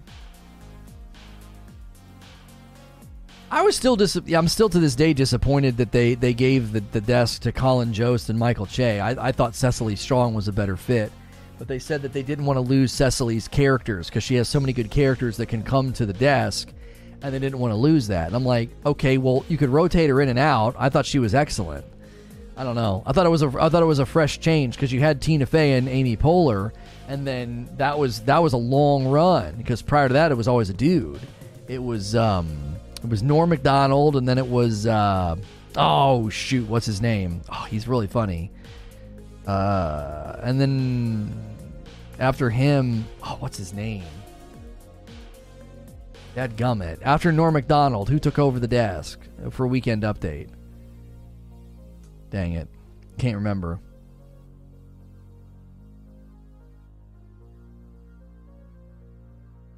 If I'm picking SNL, it's Tina. Oh, Tina Fey.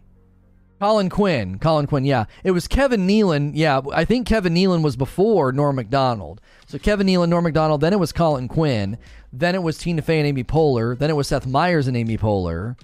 And then they gave it to Cecily for a while, and she did great. And then they gave it to Colin Jost and Michael Che.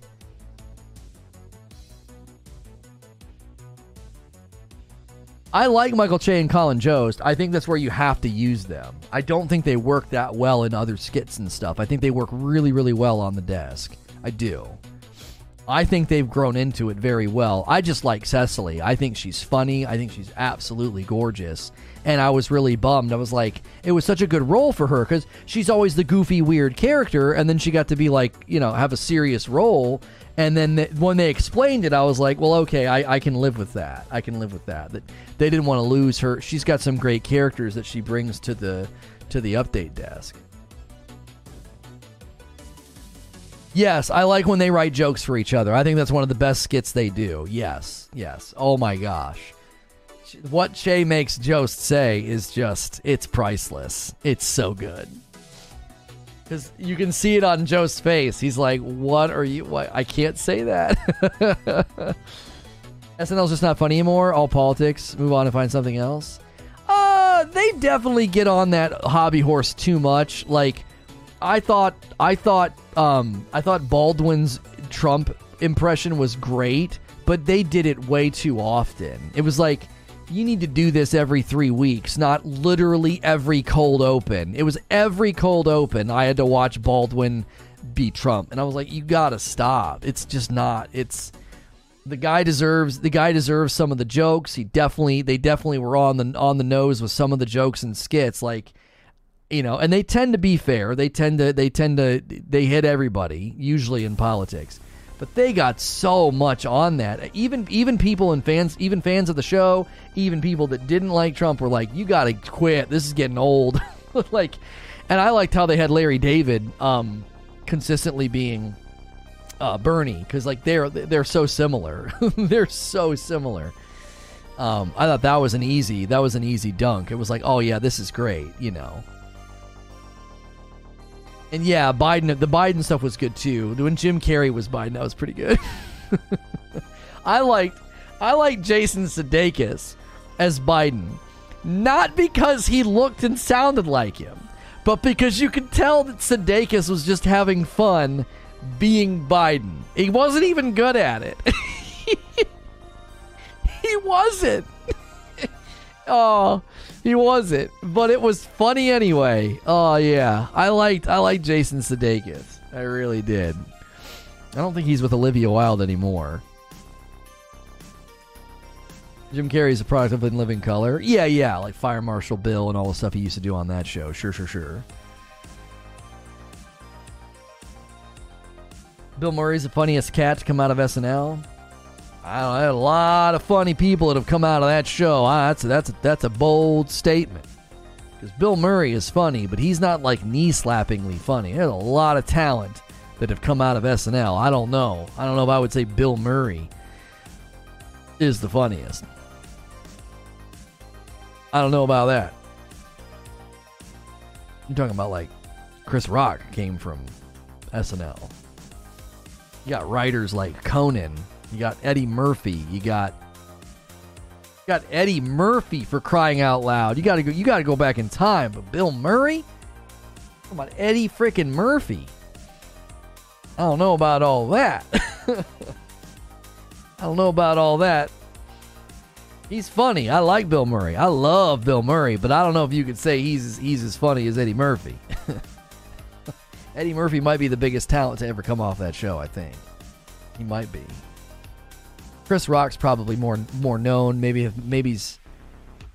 I don't think he's made more money, but Chris Rock might be more well known now, maybe, than Murphy. I don't know. It's hard because it's generational. But I think everybody knows who Eddie Murphy is. At least they should. Mike Myers. Yeah, Mike. I like Mike Myers, but I don't think you'd say he's as funny as Murphy. Yeah, Steve Martin came from that show. Yeah, Chevy Chase, John Candy. Yeah. I don't know if you'd give it to Bill Murray. Yeah, even Will Ferrell. Is very, very funny. Ferrell is the biggest? You think Will Ferrell is the biggest and most popular? More popular than Eddie Murphy? Probably because of all the movies that Ferrell's done, right? The Other Guys and Step Brothers and the NASCAR movie. Yeah. Probably Will Ferrell's done a junk ton of movies. Although Chevy Chase has done a lot of movies too.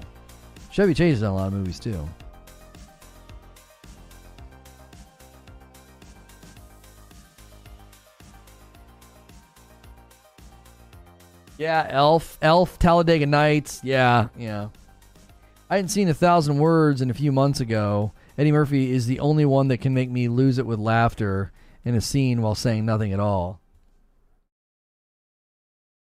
Yeah, I liked when he was on Comedians in Cars Getting Coffee with Jerry. I liked it because he hadn't done much since then.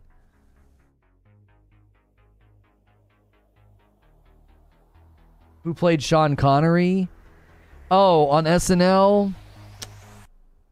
Oh, what was his name? He did a great Bill Clinton. Oh man, it wasn't Phil Hartman, it was the other guy. I feel like they have similar names. Dadgummit. He does a really, really great Clinton. I feel like he has like Daryl Hammond. Was that his name? I think that's right, Daryl Hammond. That's why I was thinking Phil Hartman, like with the H last name. Yeah, Daryl Hammond. Yeah, he would do that, and he did a lot of people, because he did Clinton. He could do. I'm pretty sure he could do a pretty good Trump. He might have done Gore. He might have done some Al Gores, and he did Sean Connery. Yeah.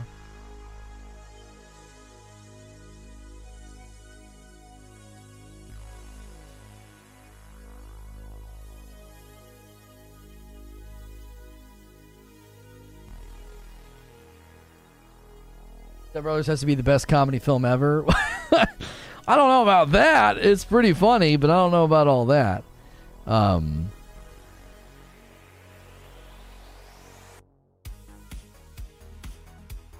Heard of Shane Gillis? I know that name.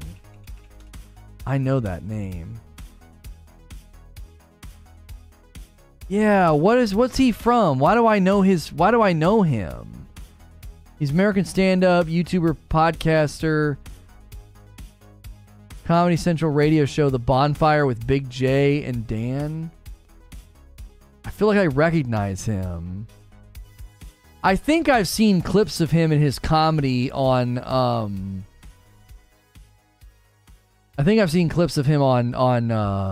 TikTok and Instagram.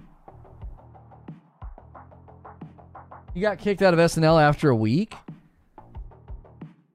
What? Why did he get kicked off the show? What did he do?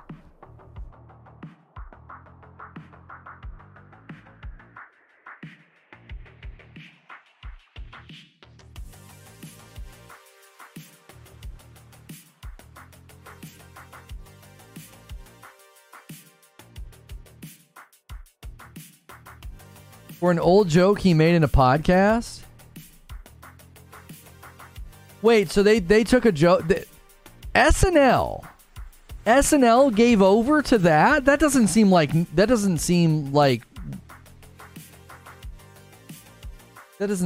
them.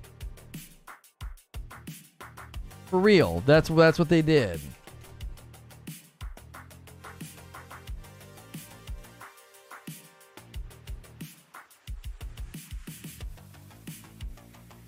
I'm really surprised Lorne Michaels would give over to that. Was it like that bad of a joke?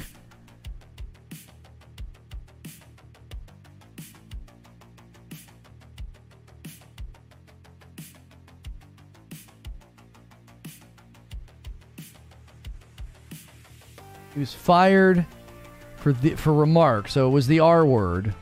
If he made jokes, he made some sort of a joke about race or something. A now viral video posted by comedy reporter Seth Simons first brought Gillis' controversial past into the mainstream, though some have distanced themselves from his particular brand of comedy for some time. He used a slur. Oh, he was making fun of accents, like Chinese accents, and he used a slur. I guess in other places he's used other slurs as well. Yeah.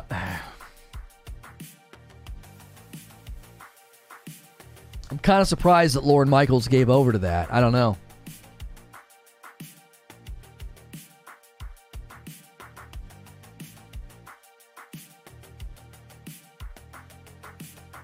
They pretty much forced Norm off the show because he wouldn't let up on OJ. You have to watch his YouTube special. Does he talk about what happened?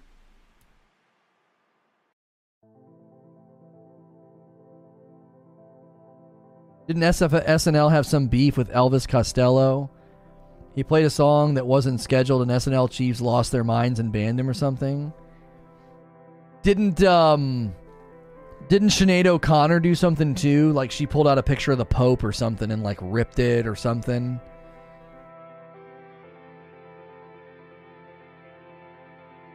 Not in the special, but in other podcasts.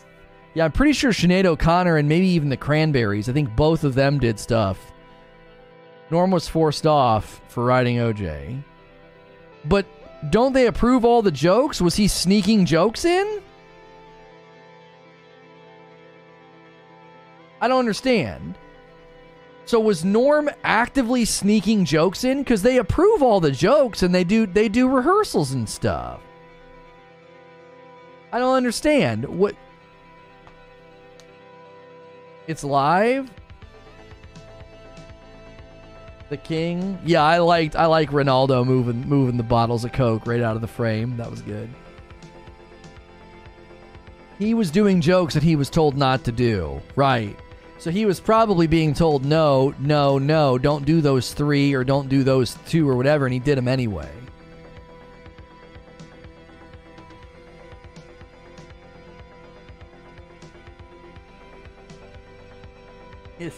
His line to Jerry in that one episode is so good. He said that the one guy was talking about something, and he said that the hypocrisy was the worst part. And he was like, and I disagree. Jerry's like, you do. It's Norm is he's a master. Oh, he nails it. He absolutely nails it. Because they were talking about Cosby. And he was quoting somebody who said that the hypocrisy was the worst part. And Norm was like, and I disagree with that. and he's so masterful. He's so masterful because he's got the little boyish grin and a little twinkle in his eye. And Jerry's unbuckling and totally walks into it. He's like, "Oh, you do." And you can tell that Jerry doesn't necessarily know he's walking into a punchline, and that's what makes it just so good. It's one comedian to another, and he's just masterful. There's something about him, like he's so you don't know that he's doing it. He's just got this way about him, you know. All right, he just talks like, and he just has this like way of talking. And Jerry walks right into it. I was glad they left it in. That might have gotten, debated on the cutting room floor. Like, ooh, do we leave that one in?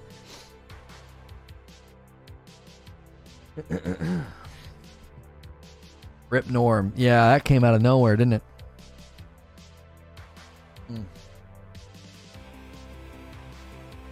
Did Drew Carey start on SNL? He was a writer for SNL, wasn't he? And then he did the Drew Carey show. He did stand up. He might have been a writer for SNL. And then he did the Drew Carey show. He came from Whose Line Is It Anyway? No, Whose Line Is It Anyway was way later in his career. That was after stand up. That was after his television show. He had a sitcom before Whose Line Is It Anyway, didn't he?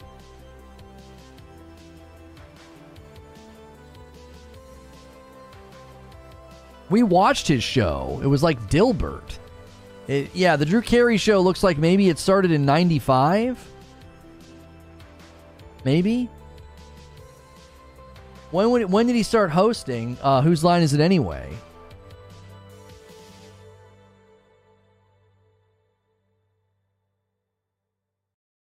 When did he start hosting Whose Line Is It Anyway?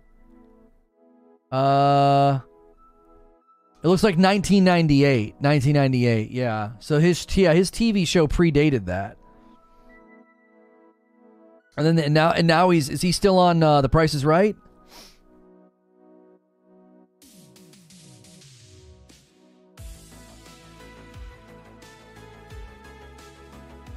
Yeah, and before he had his own TV show, he did stand up. I feel like he was a writer for SNL. He was never on SNL. I thought he was a writer. Drew Carey, writer for SNL. I thought he was a writer. I might be thinking of somebody else.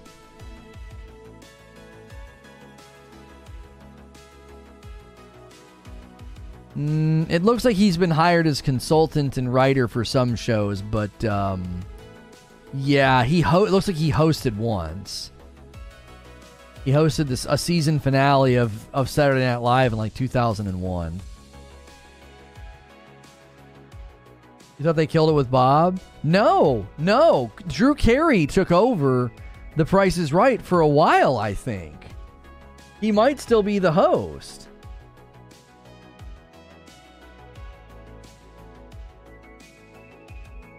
As a man who hates Cleveland since 96, due to football, I felt guilty enjoying the Drew Carey show. Yeah, a lot of Cleveland jokes in that show. You watched the documentary about the guy who memorized every price on The Price is Right? No, I have not seen that.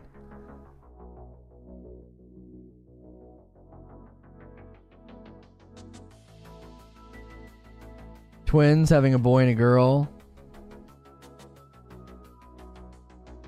4.3 million views. Gee, many Christmas. Thought Bob died? He did, yeah.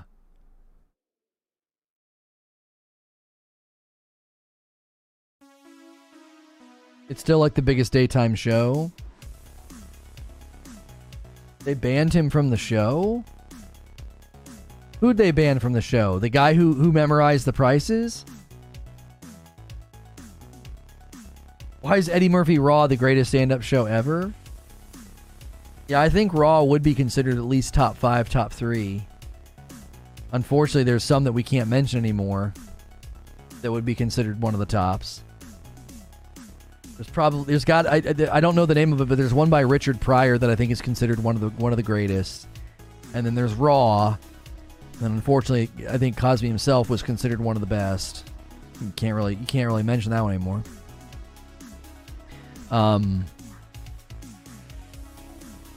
There's another one I'm forgetting.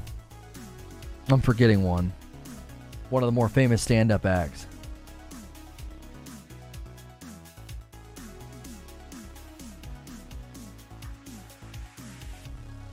They banned him from the show because there's an episode where he guesses the final showdown almost to the number, and Carrie's reaction is priceless.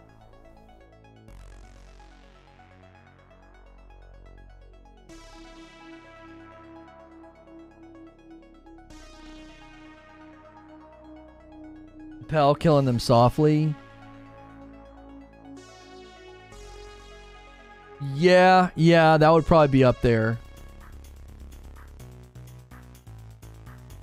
Top stand-up specials. Yeah, I think the Richard Pryor one is just called Live in Concert, maybe? Is that it? It's just called Live in Concert. Like, I think the Richard Pryor one that is usually pretty famous and a lot of people refer to, it doesn't even have really a name, just Live in Concert.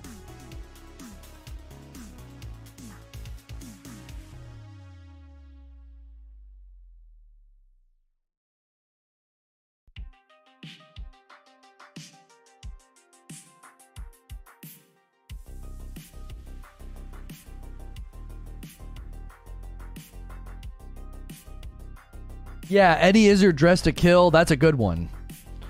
That's a good one. Very, very good. Very, very good. If you're tuning in for Call of Duty Warzone or Call of Duty Vanguard, unfortunately, we got well off that topic today. We cover a lot of different gaming news topics, but this topic didn't have the legs that we thought it did. We thought it'd be more contentious and more of a debate. We usually have a lot of back and forth and a lot of debates. And this morning we also covered the New World Winter event. In about 30 minutes or so, we're going to be shifting gears. I'm going to be going over and I'm going to be on one of Ginger Prime's podcast. We're going to be talking about New World, and it should be a really, really good episode. It should be excellent. We will be discussing a lot of New World stuff, and Josh Strife Hayes will be on the show, and that should be pretty good.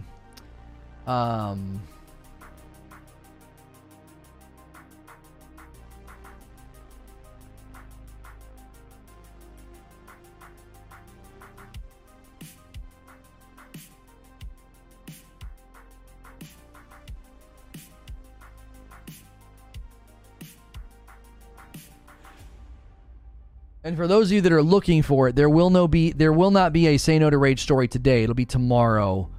We had a schedule. We created our own scheduling conflict, but it was fine because I wasn't able to record it anyway. I had relatives in town, so I recorded it this morning. Today's debate is sucking bad? Yes, it is bad. So, is Zendaya an icon?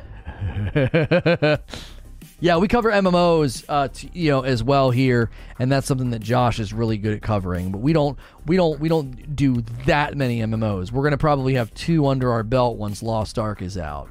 So,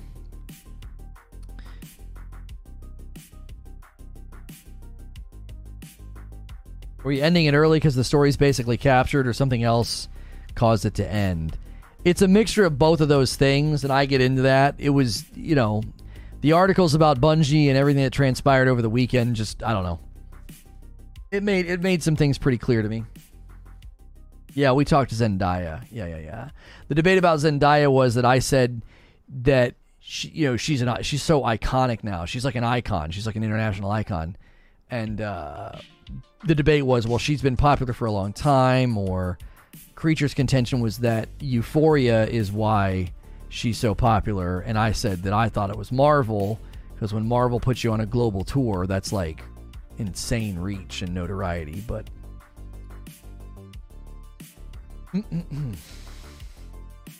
so that debate led us down a whole path. We even debated how popular Michael Jackson was.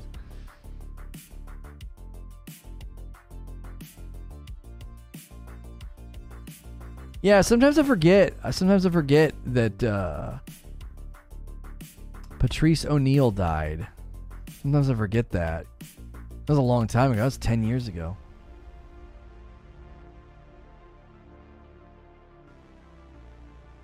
Tried to paint her fame with the brush of Spider-Man selling her Big Short. That is not at all what I did.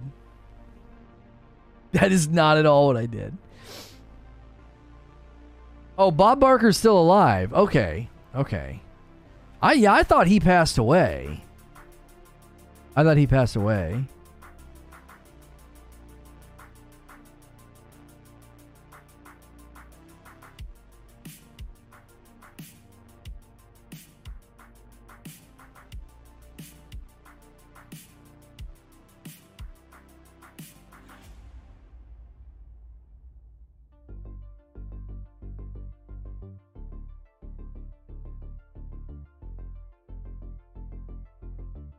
Jim Carrey and Will Ferrell, maybe my favorite comedians.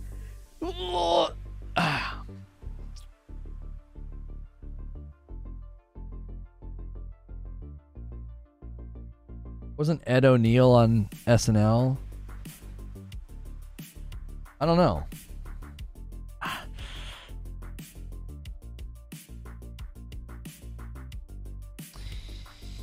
Put in the context, MJ bought the rights to the Beatles music.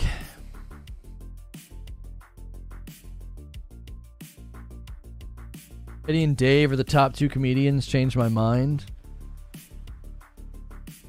I don't know. I think Richard Pryor would like to have a word. I don't know. I don't know about that. That's a tough one. The top 2? That is very difficult. That's super hard. Because you got Pryor and you got Carlin. I don't know, man. I don't know. That's tough. Comedy's so subjective. Well, yeah, it's historically though. I think it's hard to beat some of the early guys. I'm too young to truly appreciate Pryor, so I'll allow it. Yeah, it's tough because like one of the things that surprised me about when I would watch the show Comedians in Cars, one of the things that surprised me was how much they talked about guys that I never really thought were all that funny, right? Because they predated me, or it was hard to picture it. It was like, well, yeah, I don't know. I think a good example would be Rodney Dangerfield. I never really thought he was that funny, but when they talked about him, he was actually a brilliant comedian. I just didn't think he was all that funny. Like Richard Pryor is like industry breaking. Like he changed things.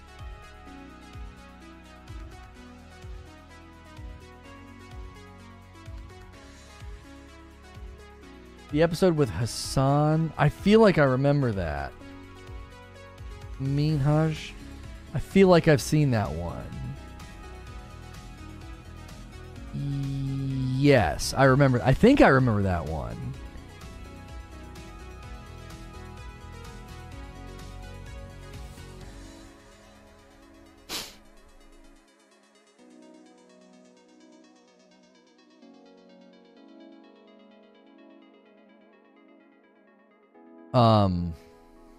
Pryor had the prototype to the Chappelle Show.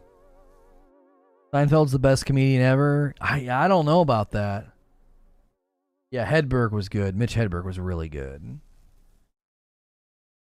Yeah, Seinfeld's a legend. He's at a legend level, but like, I don't even know if I would pick him. It's hard not to pick Richard Pryor. Because if you consider the history of comedy and you consider... It's either him or Carlin, I would think. Like, historically speaking, you take all of stand-up comedy. If you take all of stand-up comedy, it's really hard. I think it's between those two. I think Because I think originally you probably would have taken... Yeah, it's between those two.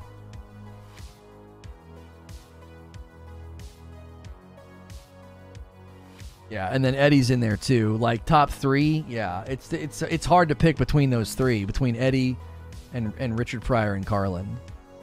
Because of their I don't know. I just think Pryor and Carlin were pioneers, and I think that gives them a lot more points. Seinfeld's very US centric. I don't think you'd have a single I think I've seen a single thing he's done. Yeah.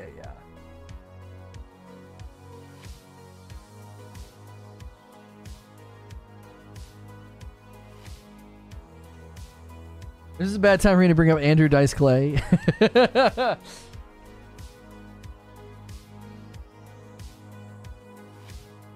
And the funny thing is I don't even... I like Carlin for his genius and his insight. I don't laugh at George Carlin that much. Do you know what I'm saying? Some comedians, like, they hit different.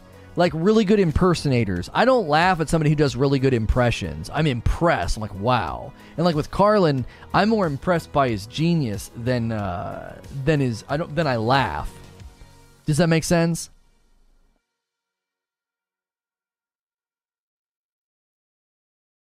You think Robin Williams was fantastic? I love Robin Williams, but I always found his stand-up to be... I didn't like it. It was too... I don't know. It was too chaotic. Robin Williams and Jim Carrey, I love them in movies. I love them as people. But their stand-up is so chaotic, it doesn't make me laugh. There's something about it that doesn't work. I'm like... For me personally, it's like, man, I love you, but this isn't hitting. It's kind of like that way with Ricky Gervais. Like, I like watching Ricky Gervais just hang out with people or rip people. But then I watch his stand-up and I'm like, nah, this isn't very funny.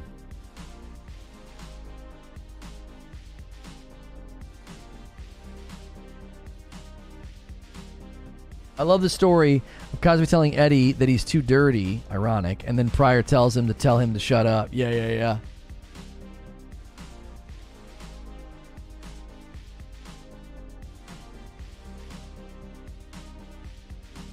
What about Robin Williams?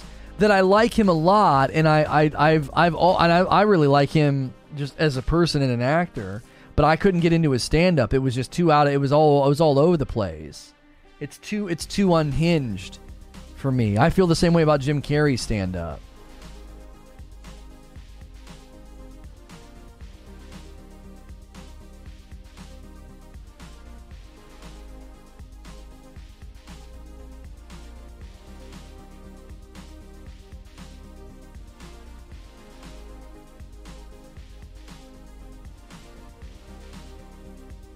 Imagine being killed by a bow and arrow.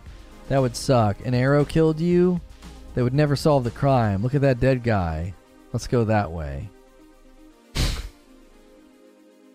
stupid.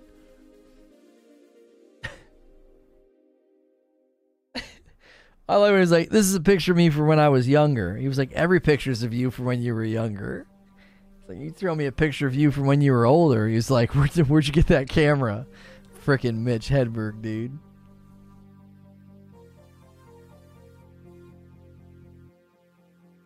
Like Dane Cook all over the place? No. Not like Dane Cook all over the place. Robin Williams it's... I don't know what else word to use, because, and I don't want to use this in a weird way or an unkind way, but it's almost schizophrenic. It's so all over the place. It's difficult. It's almost disorienting. It's not that it's bad. I just don't enjoy it. I wouldn't say that it's bad. He clearly was very funny and people loved him, but I can't. Yeah, chaotic. Yeah, it's just very chaotic. Yeah, I end up not liking it because of that.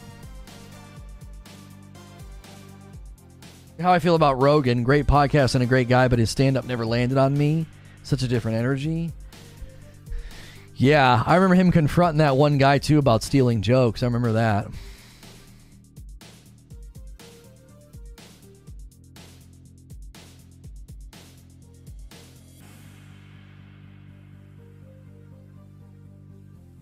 Yeah, Louis C.K.'s genius despite controversy. Yeah, he's come back, and he talks about it in his one stand-up. He talks about it in classic, like, Louis C.K. fashion. It's actually pretty funny. I found Chappelle's take on the whole thing pretty interesting. When he was, like, sitting on the stage, just, like, smoking, and he talked about that. That was the first time I heard brittle spirit. Like, that's a brittle spirit. I was like, dang. Dang. What about Jim Jeffries or Kevin Hart? Kevin Hart, his earlier stuff, I know people like him that work really, really hard probably hate hearing this, but his earlier stuff is so much better. I think it's because when you catch them on their earlier stuff, like on their breakout stand-up, it's because it's all of their best jokes over the course of like 10 or 16 years of trying to break in, and then they get to pull out all their best material for one special. And then after that, their specials tend to be inconsistent because they're popular, and they got to write more, and they got to do more. And because of that, you end up with jokes that aren't as polished, jokes that aren't as funny. I can give you an example. When I saw Brian Regan live, Brian Regan's, like, his album that, like, got him super popular, like the big yellow one is The Sun, and you know, Snow Cone and all that.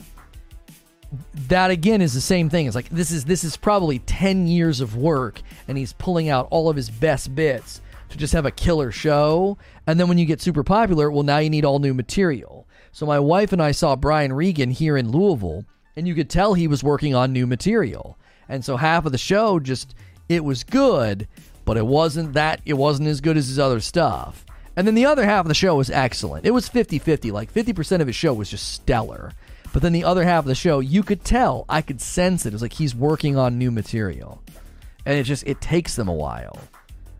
There is so much artistry into where the joke turns, and like how many words they use, and how quickly they get to a certain punchline. There's so much artistry to it that you can tell. You're like, hey, they're working on new material, and it's really, really hard.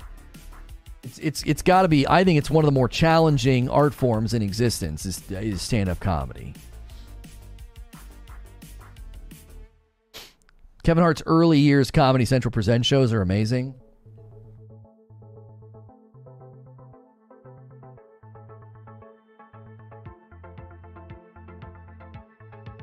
He just does these terrible movies all the time. I don't think he's doing terrible movies. I think he's just doing a lot of movies. You enjoy Jimmy Carr? I like Jimmy Carr.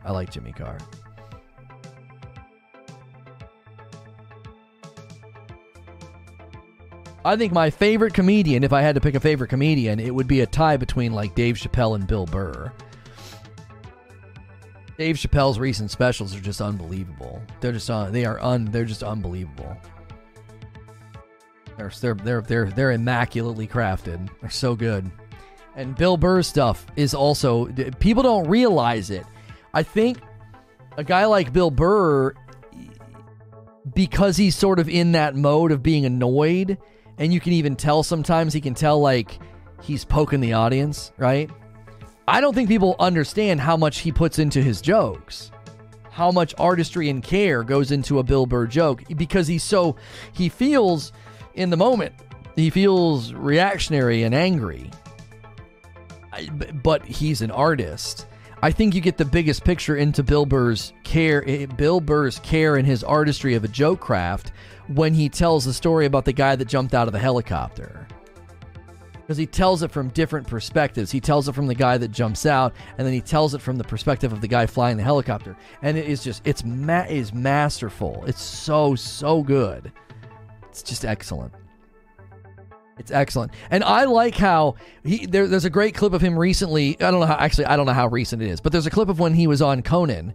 And I like how Bill Burr does this thing where he pushes the line, and you can tell he's like, am I making people uncomfortable? Like, is this a problem? Like, you know what I mean? It's like he's aware of himself in it, and yet it adds to it. It's really, really interesting. Because a lot of the times, like, a comedian will poke the audience or provoke the audience, and they'll talk to the audience. You know, like Chappelle says it. He's like, oh, you better buckle up. He's like, you're not going to make it. You're not going to make it through this show if that's going to bother you, right? Like, they kind of talk to the show, the audience. They kind of scold them, you know. Ricky Gervais does this.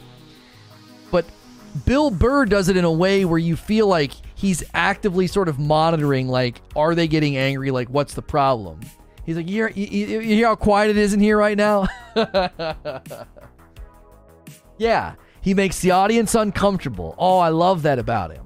And he acknowledges it. I think that's why he always wins the audience over. He always gets their trust back because he acknowledges that he's making them uncomfortable. He acknowledges that he's going beyond where they want to go, and I think that's why people like it. They feel safe because they're like, okay, he's acknowledging that he's making us uncomfortable.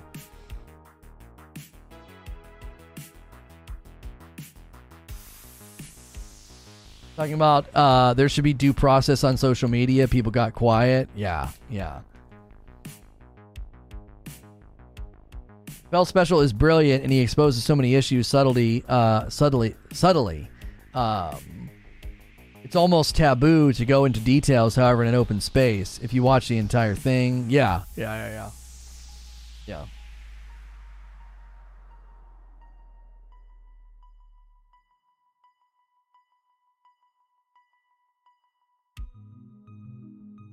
You love Ricky Gervais? I can't watch his stand-up, but I'll watch him hang out with people and talk comedy and just goof off. I think he's a freaking riot when he's just hanging out. Oh, man. When he hangs out with Jerry... They're no longer going to be doing comedians in cars getting coffee. And I understand. They talked about how they were really, really long hours, and you end up with, you know, a 20-minute episode, right? If there's anything that I learned from that show is that he needs to be doing a show with Ricky. Like, just him and Ricky doing stuff together would just be so funny. Like, Jerry and Ricky even sounds good, right? It just sounds good. Like, I don't know.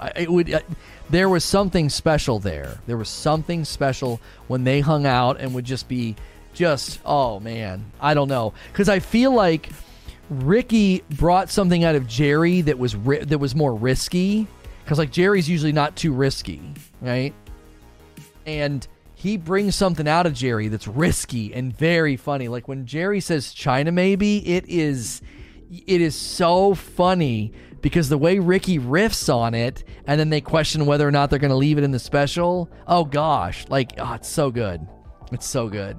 And then when Ricky tells his joke about the people being in the camp and they're like, yeah, you're free to go. It's Christmas. And the guy says, we don't celebrate Christmas. Oh gosh. The fact that they're both laughing at it and analyzing why it's so funny. Oh. He should be a permanent host for award shows. Yeah, I don't know if they'd ever bring him back. Have they brought him back since? I feel like you do. Just keep bringing him back. When's the podcast start? In about 15 minutes. We'll make sure you guys have a link to it. We'll make sure you have a link.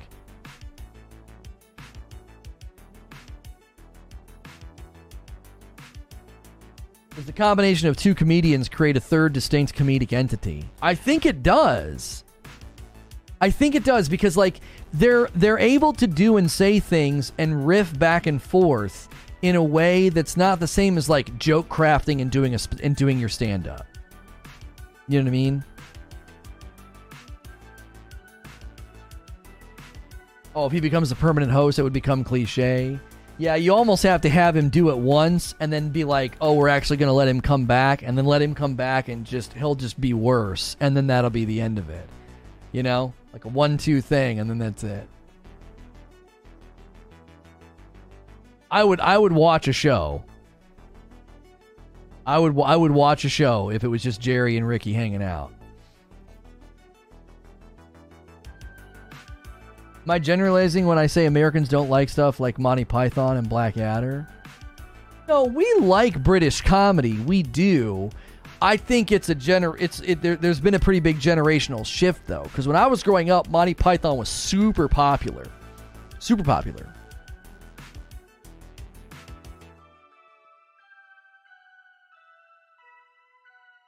They'll never bring him back because he was talking directly to them and making fun of them. Well, he wasn't just making fun of them, though. He was exposing the hypocrisy of Hollywood. Like, the fact that they work with these big, huge companies that do terrible things and work with these big, huge people and executives that do terrible things, and then they want to, like, lecture the public about what they should do and how they should live their lives. Like, I don't know. I thought it was good. I thought it was excellent. I thought it was one of the most appropriate roasts I think I've ever seen. I was like, this is right on the nose. You know? The wealthiest, most entitled, most, most disconnected people lecturing the public. It was exactly what needed to be said.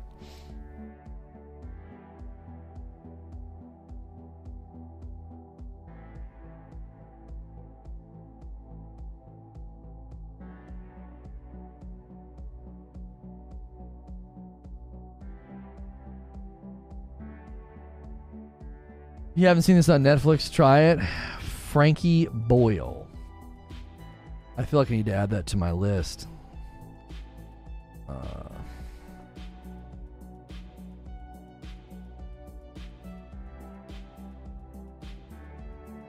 British TV comedy is second rate to US TV comedy, in my humble opinion. Shows like MASH and Cheers, etc. are untouchable. Oh, I don't know about that. Because there are some really, really good British shows. The one with like Fry and Laurie. There's Are You Being Served? There's As Time Goes By. There's Keeping Up Keeping Up Appearances? I don't know, dude. There's some really, really great British comedies out there. Like really good shows.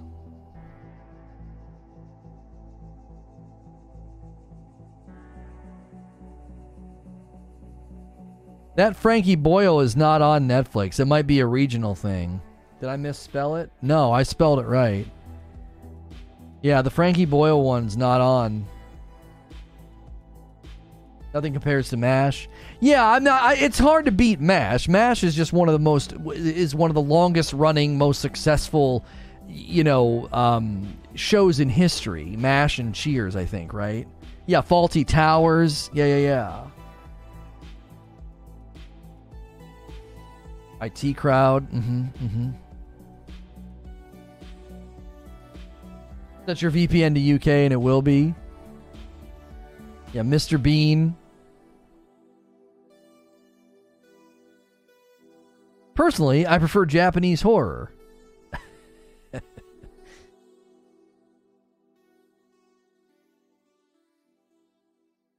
How many shows did the States copy? We copied The Office. What else have we copied?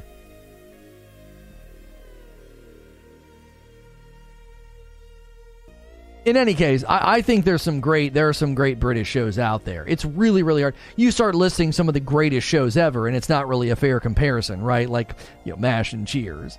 Doctor Who is probably one of the most important. Yeah, Doctor Who is a very long-standing British show. That's not comedy, but still, he was talking about comedy shows. I've not seen Blackadder. Rowan Atkinson did so many brilliant things, and the poor guy is remembered for Mr. Bean. Yeah, that's true.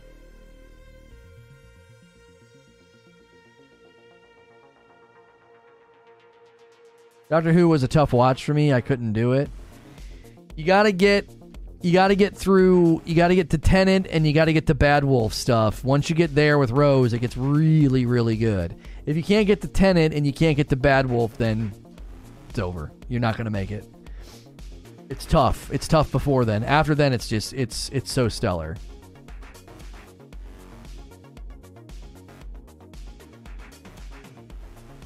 MASH and Cheers are better than Seinfeld. I think historically speaking, they would be higher rated and be claimed as being, yes, better than Seinfeld. Yeah, MASH and Cheers. Yep.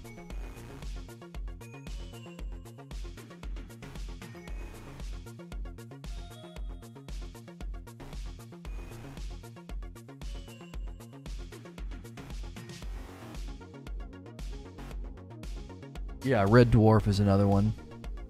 I don't think I've ever heard of MASH. MASH, isn't MASH what are the stats on it? 11 seasons, yeah. So it's one of the longest running TV shows. Not a lot of shows make it that long. Yeah, 11 seasons. So it's one of the longest running TV shows in history. There's not a lot of shows that get past 8, 9, and 10 seasons.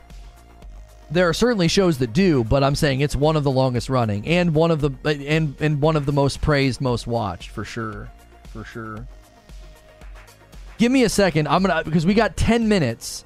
We got 10 minutes before we go over to do the podcast with Ginger, so don't go anywhere. But if I don't use the restroom now, I'm going to have to do it in the middle of the show because I've been sitting here drinking water. So I'll be right back.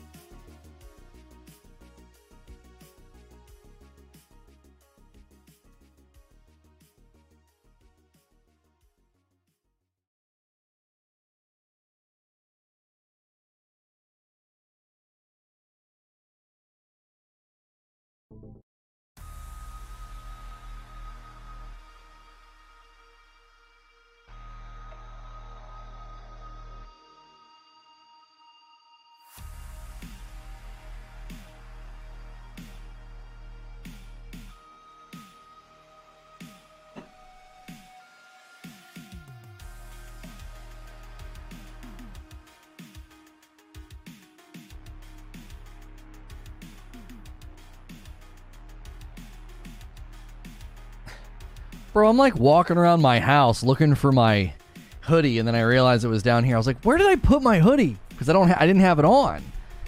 I was like, usually it's like hanging up in the bathroom.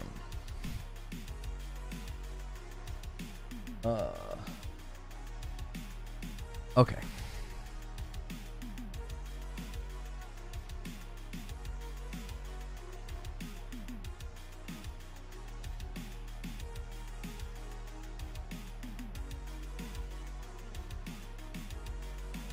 Okay, let me give you a link of where we're headed, guys.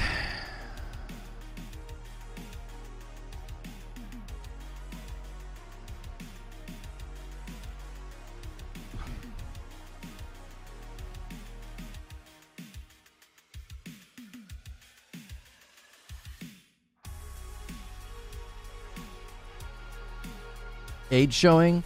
Well, usually if I'm not wearing it, it's in the bathroom hanging up, and it wasn't. I was like, where the frick did I put it? Okay, that's where we're headed, right there.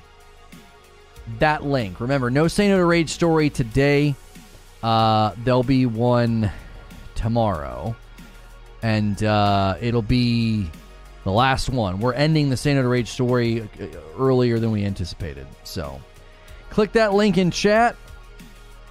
You have to behave on this field trip? Yeah. You guys can go over there and be funny and fun and all that. But, yeah, click that link in chat. And